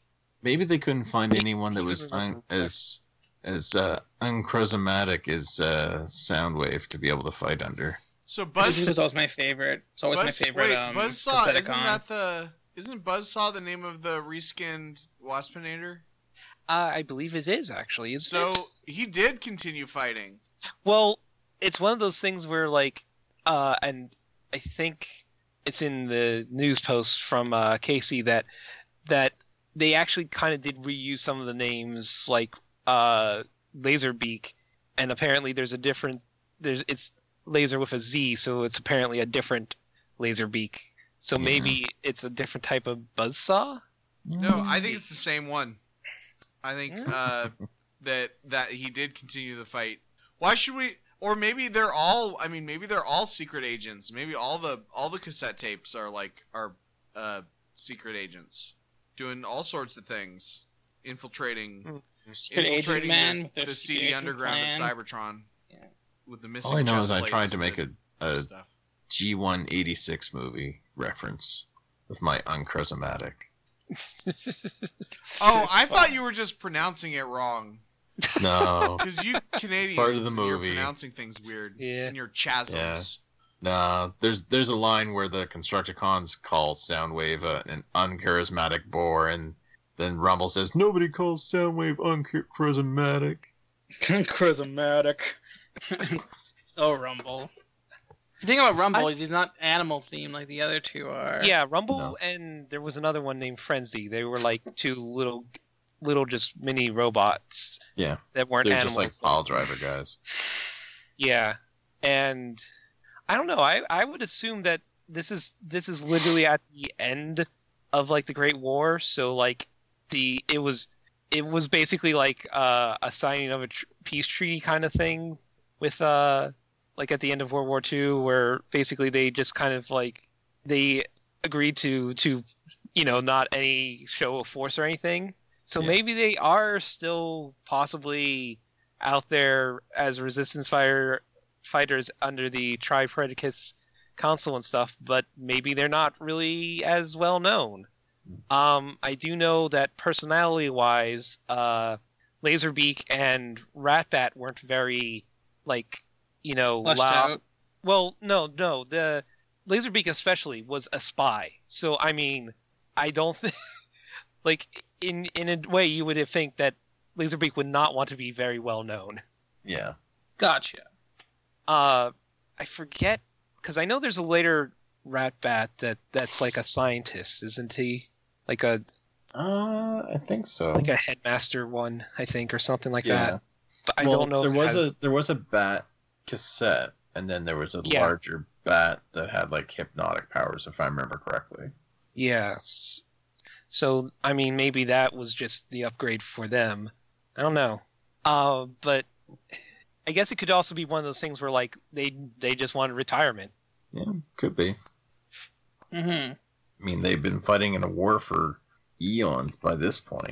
And So then Yeah, Ravage calls him in for very one likely. last score. I mean, that'd be pretty sweet, actually.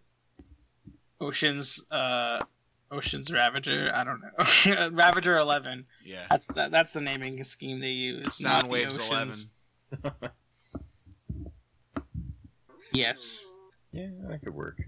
By the way, I had to look up because I couldn't remember who Overkill was, and apparently he was one of the dinosaur mini tapes Oh. that came like in a later wave, and it mentions that his dinosaur mode is strong enough to be a decent threat, except when the circuits that control the size change from cassette to dinosaur malfunction, as they are wont to do, and he finds himself stuck as an audio tape sized dino. Aww. Aww. Audio size No. dino. Little dinosaur guy. He wants to destroy us all. Aww. Aww.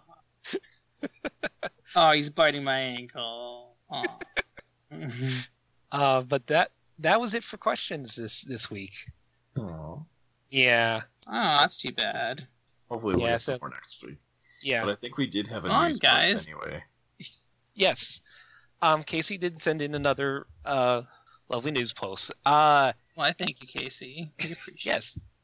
Greetings, beast comrades. Hang on to your nuclear vessels. It's time for some Transformers news.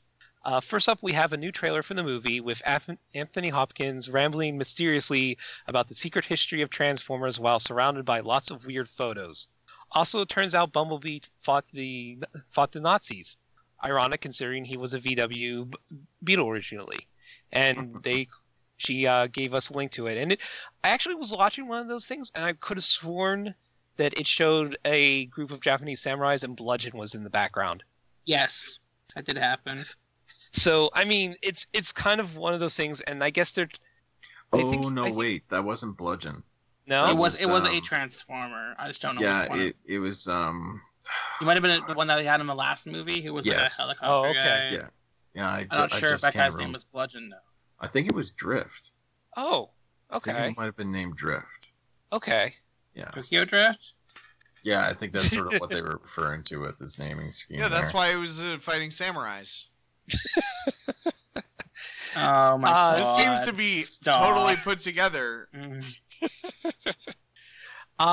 So basically, the new just to give the listeners an idea is basically Hopkins is implying that the Transformers, like Cybertronians, have been around for a very long time, and and have been like fighting in different periods. Like there's a scene where Bumblebee was actually fighting World War II.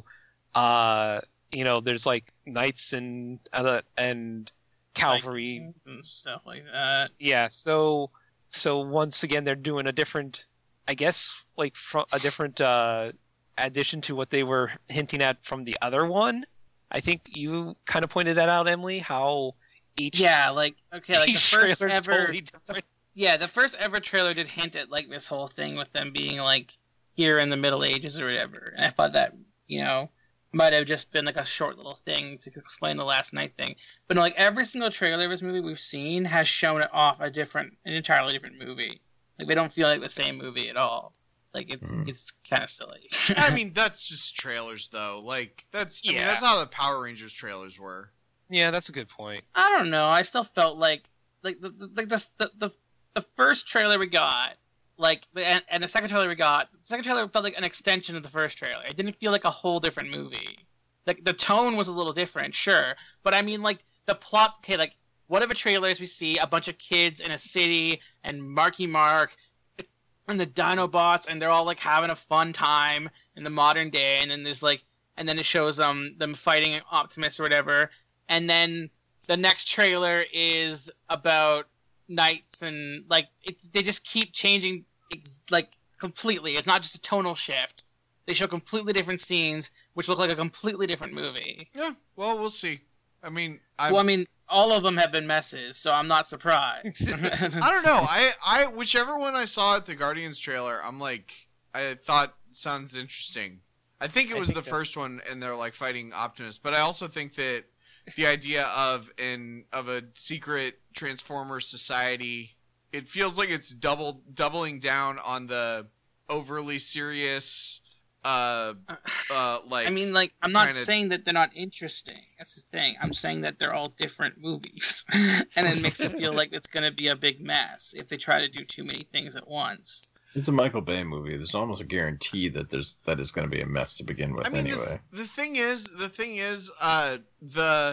obviously it probably will be bad, but the first Transformers movie was 37 different storylines that all worked Which together, was the worst part, and somehow worked. Yeah. I don't know. I think you could have thrown out the hacker storyline completely out of that movie, and it would have been the better movie for it. That hacker kid. I don't know. I like that. I mean, I didn't like the military people that much, but I never liked military people. But I don't know. I mean, the first Transformers movie was pretty good. The combination of all those things, if it had been different, then it might have been worse. If you think about it on paper. Let me ask you right now. What was the ending to the hacker storyline? What was the conclusion of that story? Remember the ending of that movie, period. Well, I'm going to tell you, there wasn't an ending to that story. I think that Optimus won at the end of that movie, right? Yeah, and that's the ending. The hacker characters don't, the Australian hacker and the kid, they don't play into the ending at all. They go to Hoover Dam, they discover that the Decepticons are have been here since the beginning of technology at the very least, and then they just kind of phase out of the movie. There's no conclusion to their story. So what you're saying is this movie is tying up that storyline then? No, because they probably won't include the hacker guy or whatever. The Decepticons being there and everything, that part was tied off. I'm saying the hacker and the hacker girl had nothing to do with that. They just they're there, and then that's when they stop being in the movie. Is that scene? Okay, whatever. I just know that the big picture, the first Transformers movie was good. Yeah, and, I'm not and disagreeing it was, with that. And part of and it also had a million storylines that all kind of worked. And they the sum total of it was something that was good. So I do think that the fact that a Transformers movie has 37 different storylines doesn't necessarily mean that it's going to be bad. Okay. I mean, the fact that the worst part of the movie was the fact that it was a mess. That movie would have been better off without having it. See, I disagree. I think it wouldn't have worked without. I mean, they would have had to do something extremely different without having all the intertwining storylines. It would have been No. a very different movie, and therefore it probably would have been terrible. They could have Because- taken out the hacker storyline, and it wouldn't change the story at all. But At you'd all. they would spend more time. They'd spend more time with Optimus peeing on Sam Witwer's yard. That would be Or maybe more time with the Autobots and the Transformers in general in their story, which would have been better. They didn't have the hacker storyline in the other 3 movies. Is that the direction they went? They didn't have the hacker storyline at all. They never mentioned those characters again. Right. Yeah. So then did they have the rest of the movies been all about developing the characters of the Transformers? No, the other Yeah, movies cool. are shit too. That's- I don't understand that's where my you're coming point. with this. That's my point. Is that if you didn't have the hacker storyline, you'd have something worse. No, because the hackers. Adding the hackers to the other movies would have saved them. No, Is no. that- I'm that's- saying that that's logic. I don't No. understand what you're trying to say, Ken. I'm saying that the first Transformers movie was good, and it Okay. had lots of storylines. So a movie that has lots of storylines can be good. But I also, the other unless you're, Transformers movies had lots of storylines and they were bad. yeah, that's true. And this movie will probably be bad. I'm saying that the first movie was good and enjoyable despite its flaws, and then those flaws didn't get any better. I guess And I'm this is saying like that it this was compound- good because of the multiple intertwining storylines. I think that's what made that movie. I disagree, but fine. Anyway, I think we've got lots more news posted. Yes, I was just waiting. She goes on to say that there's also a new poster out to go with it, giving us a better look at the World War II B, and it's one of those dramatic kind of posters. I'm sure He's if got you, a really big gun in it. yeah, he looks like a very like a different chassis compared to what he has in the recent movies. Yeah, he's more like gray. Any chances we'll see a tie-in with Call of Duty World War II featuring Bumblebee? Nah, Probably I not. doubt it. Yeah, probably not. I will admit It'd be that kind of cool though. I do kind of like his design shown here, even though I have no idea why the writers thought it was a good idea to mix World War II and Transformers. Speaking of Bumblebee, item number 2 this week is that Hasbro has registered a trademark for a logo for the next year's Bumblebee spin-off movie, and she provided a link to it. And it's actually kind of really neat. Maybe we should put like a little show note in the Facebook group with the image, because it is kind of like a neat little thing. Yeah, I'll make sure that I have it this weekend. Yeah, It's cute. the logo is simple and cute, nothing too ridiculous or out there. I don't know if this was intentional, but I kind of dig how the bee wings in the logo evoke car doors. As I recall, this movie is supposedly a prequel set before the first movie. Maybe we'll get to see what Bee was up to in between fighting Nazis and peeing on federal agents with Shia LaBeouf. Mm. Speaking of leaking car fluid, this week's third news item is an eBay listing for the promotional giveaway prize Valvotron. If Oh. you remember the Yeah. Valvoline oil gas company. The listing includes several photos that show off the figure and its unique packaging. It's clear from these pictures that the figure doesn't transform and has limited articulation. I think I'll save my money for some actual Transformers instead of spending it buying Valvoline to try and get this waste of plastic. Finally, Good idea. Finally, this last bit isn't news, but I felt it appropriate to talk about Ravage a bit since I had to be censored a bit last week due to spoilers. In addition to being in the show, Ravage was a playable character in one of the N64 games, and he got a few different toys based on him released during Beast Wars. By the way, one of them was actually based off, I think, the N64 model they used in the game. Oh, cool. Sorry we censored you, Katers. Yeah, we wanted to wait until this episode to actually get into Ravage. Yeah. What did she say last episode about Ravage? Just that he had character designs and important ties to storylines and the comics as well. Like she mentioned, since Soundwave was put into the Forged to Fight game, and his attacks included Ravage and Laserbeak, that she also mentioned that even though Soundwave's a G1, Ravage was also in Beast Wars and such. Oh yeah, okay, cool. Speaking of Forged to Fight, I finally got into your alliance, Jordan. Yay! I knew a spot would open up eventually. These were mainly under the name Tripredicus Agent, since the name Ravage wasn't available at the time. They got it back later, though. All of them were either reprints or retools of Cheetor. Of course, Yeah. the best, most show-accurate one was sadly a Japan-only release, and they gave us a link to one of them.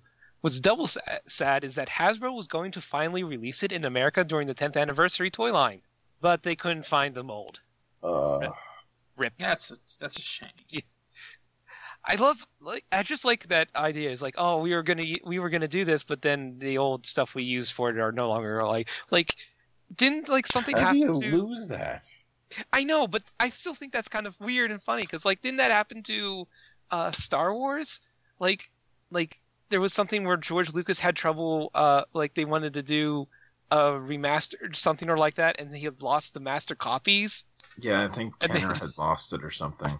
Yeah, and they had to like use like Laserdisc or something actually. Yeah. Yeah, it happens though. I mean, like Kingdom Hearts HD remix or like the first Kingdom Hearts game for the PlayStation 3, they had to redo a ton of that game from the bottom up to like re-release it because they lost the original code and stuff from like the original game. Wow. So like that was a pretty big thing they did actually. Yeah, I mean, and like, you're not going to have every single toy companies are not going to save every single toy of every single mold of every single toy they ever make for all Totally. eternity, even if it's something like Transformers. Yeah. Yeah, I concur. She goes on to say, I also wanted to mention that the Beast Wars character known as Laserbeak, that's with a Z, mentioned last week, is spelled differently from the G1 Laserbeak with an S, and has been confirmed to be a different character in fiction. No clue why they went with such a bizarre spelling. Maybe they temporarily lost the rights to that name as well somehow, or Oh, maybe that it was could just or maybe it was just a case of peak '90s spelling.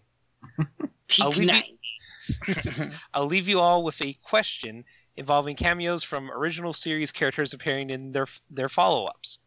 List the following cameos in order from least cool to coolest: Ravage showing up in Beast Wars, Starscream showing up in Beast Wars, when Sarek, is that how you say it? Sarek? Sarek? Oh, Sarek. Sarek? Okay, when Sarek showed up with Vulcan Dementia and TNG, the next generation, right? Yep. Okay, just wanted to make sure. When Spock was chilling on Romulus in TNG, Scotty showing up and going on a holodeck bender with Picard in TNG, Oh my god. and bad old man makeup Bones from the TNG pilot. I forgot about that one. Let's see. So from least cool to coolest. Yeah. Least cool is Starscream, then Yeah. then Well, Sarek. I respect Kendall saying that. You can give Yeah. big reasons for why he didn't like Starscream in Yeah. the last that Yeah. we mentioned him. Yeah. Yeah, I would.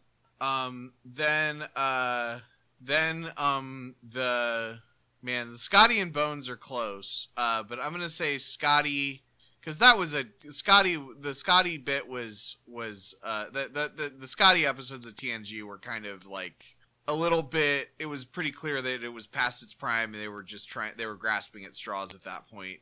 And then the Bones in the pilot was pretty tasteful. I'll give Ravage's appearance a number 2 here because I'm high on this episode. But I mean the Spock episodes. Because we see. Well, What's the technically name of we that? get What's the name of introduced. that duology of that 2-parter? Reunification. Is that what it's I called? think it I was thought it was called something else. I thought it was reunification.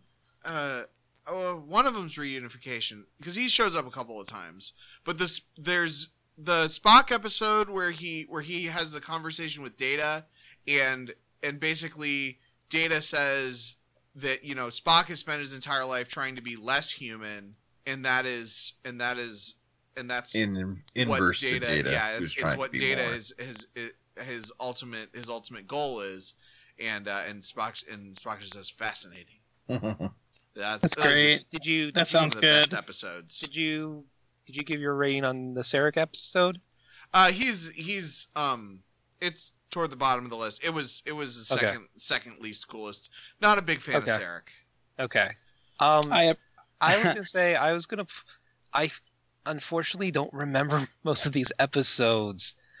I want to say that the like I know you said like the Bender with Picard with Scotty, the Scotty episodes weren't very good, but just imagining him and Picard basically drunk has me just like happy to begin with. So I would kind of like put that high up there. The Spock one you said though, and I kind of can imagine that too. Also sounds really good. I still would put Ravage the highest, probably the top for me, with the Spock and Scotty episodes coming next, then Starscream and the others below that. It's hard to say I'm such a fan of watching it Starscream again. that I'm gonna put him at the top because I'm such a fan of Starscream as a character, and I thought it was a really cool like little nod to that. As someone who's at least slightly familiar with G1 enough to get that reference at least. So it's So I liked it a lot. Unification is the two-parter that we were thinking of. Oh, okay. Wait, I just want to, and she signed off with "Live long and prosper until next week, beasties." So after we finish this weekend, As for the Star Trek stuff, I am not familiar enough to make this distinction on any of them. I do appreciate the question, but Kendall might know a bit more because we got a lot of Transformers questions that he probably is like, I don't know what the fuck these guys are talking about. So I appreciate a question that's more tailored towards Kendall. That's cool.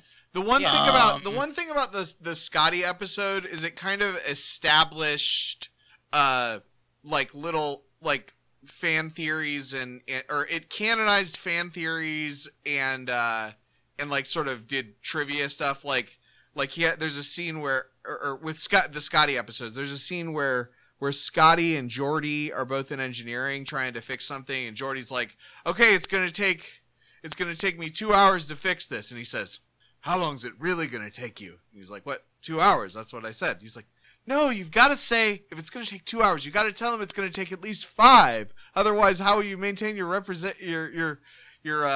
reputation as a miracle worker? I love that. I remember That's that. really good. And there's a few other bits in that episode. Although he does spend most of the episode walking around talking about how things used to be so much better back in his day. He's a really grumpy old man for most of the episode. It's not the best. It's really late in the series and it just kind of felt like they were out of ideas at that point because he was like the only. It's like, oh, this is the one surviving TOS actor that we haven't used yet.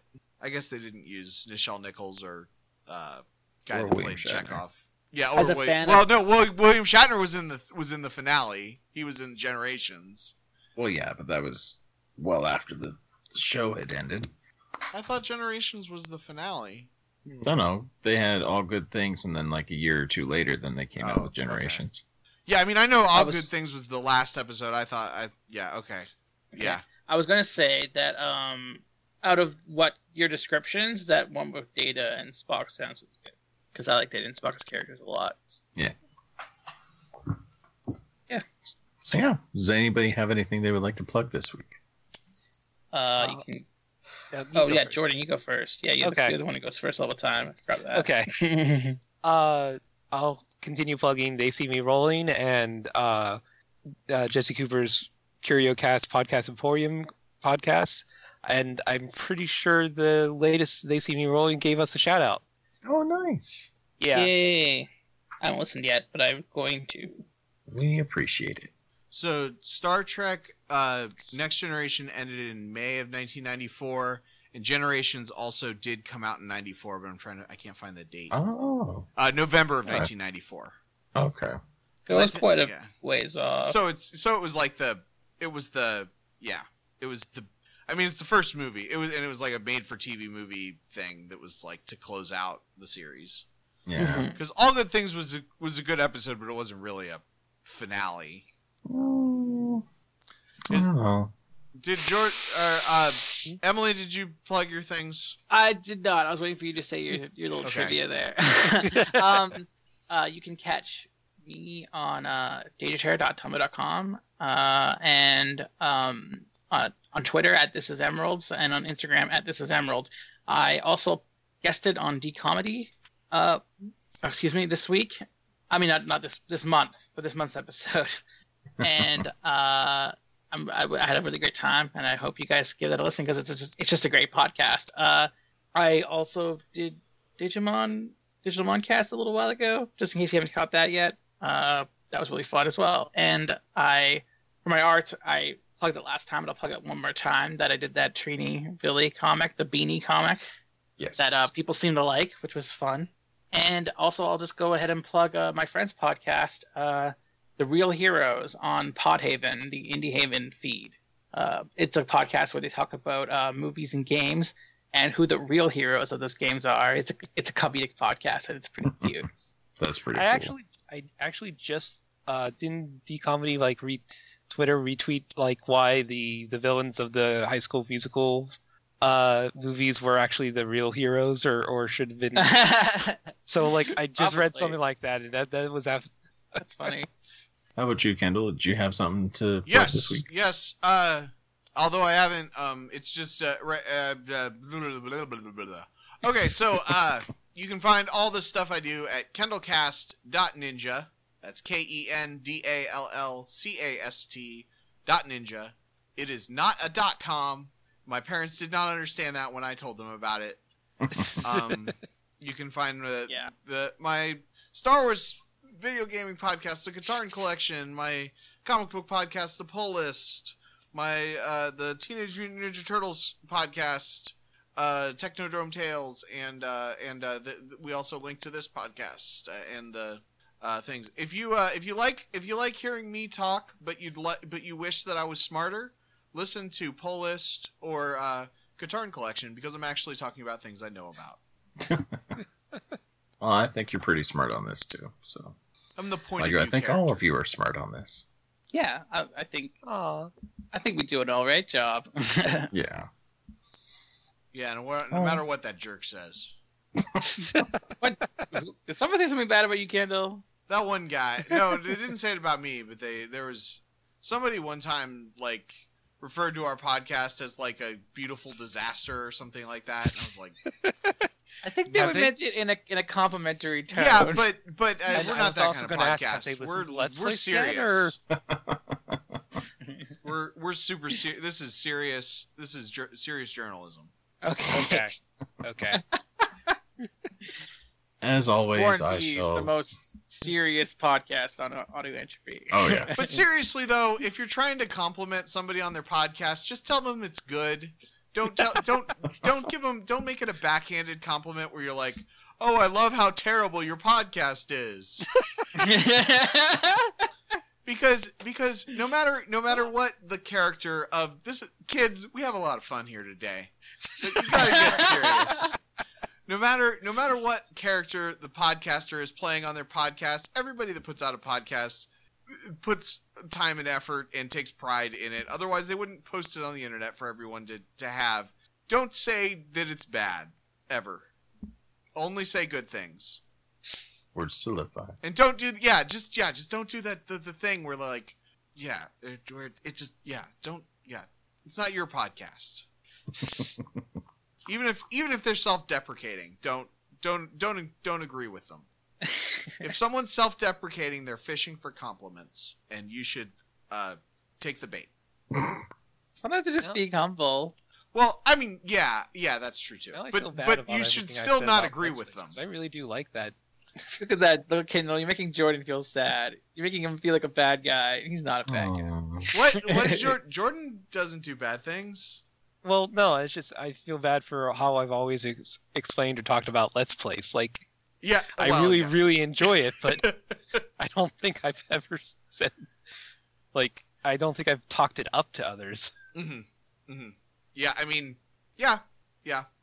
And you've noticed that I always say positive things about Let's Plays because of that. Yeah. I mean, that's kind of my soapbox. It's up to everybody, but I just, I think we need more positivity in the world, even if it's and not and less negativity, even if it's fake negativity. Yeah. As far as plugs for myself, I shall, as always, plug audioentropy.com. We have still a couple of things I think in the works. Emily, you sort of alluded. I don't want to earlier say too much about that because I'm not Yeah. sure. I'm pretty sure I'm going to do it, but I don't want to put it set in stone because I'm terrible and I never do things I'm saying I'm going to do. I know of at least one other, I believe, podcast that it's going to be like a limited run podcast, I believe. That should hopefully be hitting the site soon. I don't know if it'll be up by the time that this episode is up, but we shall keep you informed once it is. And of Oh, and I course, just want to throw out Burgers and Pops just finished the first season of Riverdale, right? yes. Yeah. So you should check that out. And Riverdale. Riverdale's great. Yeah. Of course, if anybody wants to get a hold of us, feel free to do so on Twitter at Warren Beast, on Facebook at facebook.com/group/Warren Beast Podcast, or if you're old school, you can send us an email, sending it to us, warrenbeastpodcast@gmail.com. So yeah, there you go. We're a third of the way through the final episodes of the season. So yeah, we're in the. We just finished the New Hope of the trilogy of season 2, I suppose you could say. But yeah, there you go. Been a new hope. Yeah. So for Warren Beast, I have been Greg. I've been Emily. I've been Jordan. I've been Kendall. Let's roll, folks. I just couldn't believe that Maggie Simpson's the one that killed Jason Blossom. By the way, don't say anything about that because I don't know yet. I haven't finished Riverdale. I'm like episode 8 or something. Indeed, that is the darkest timeline.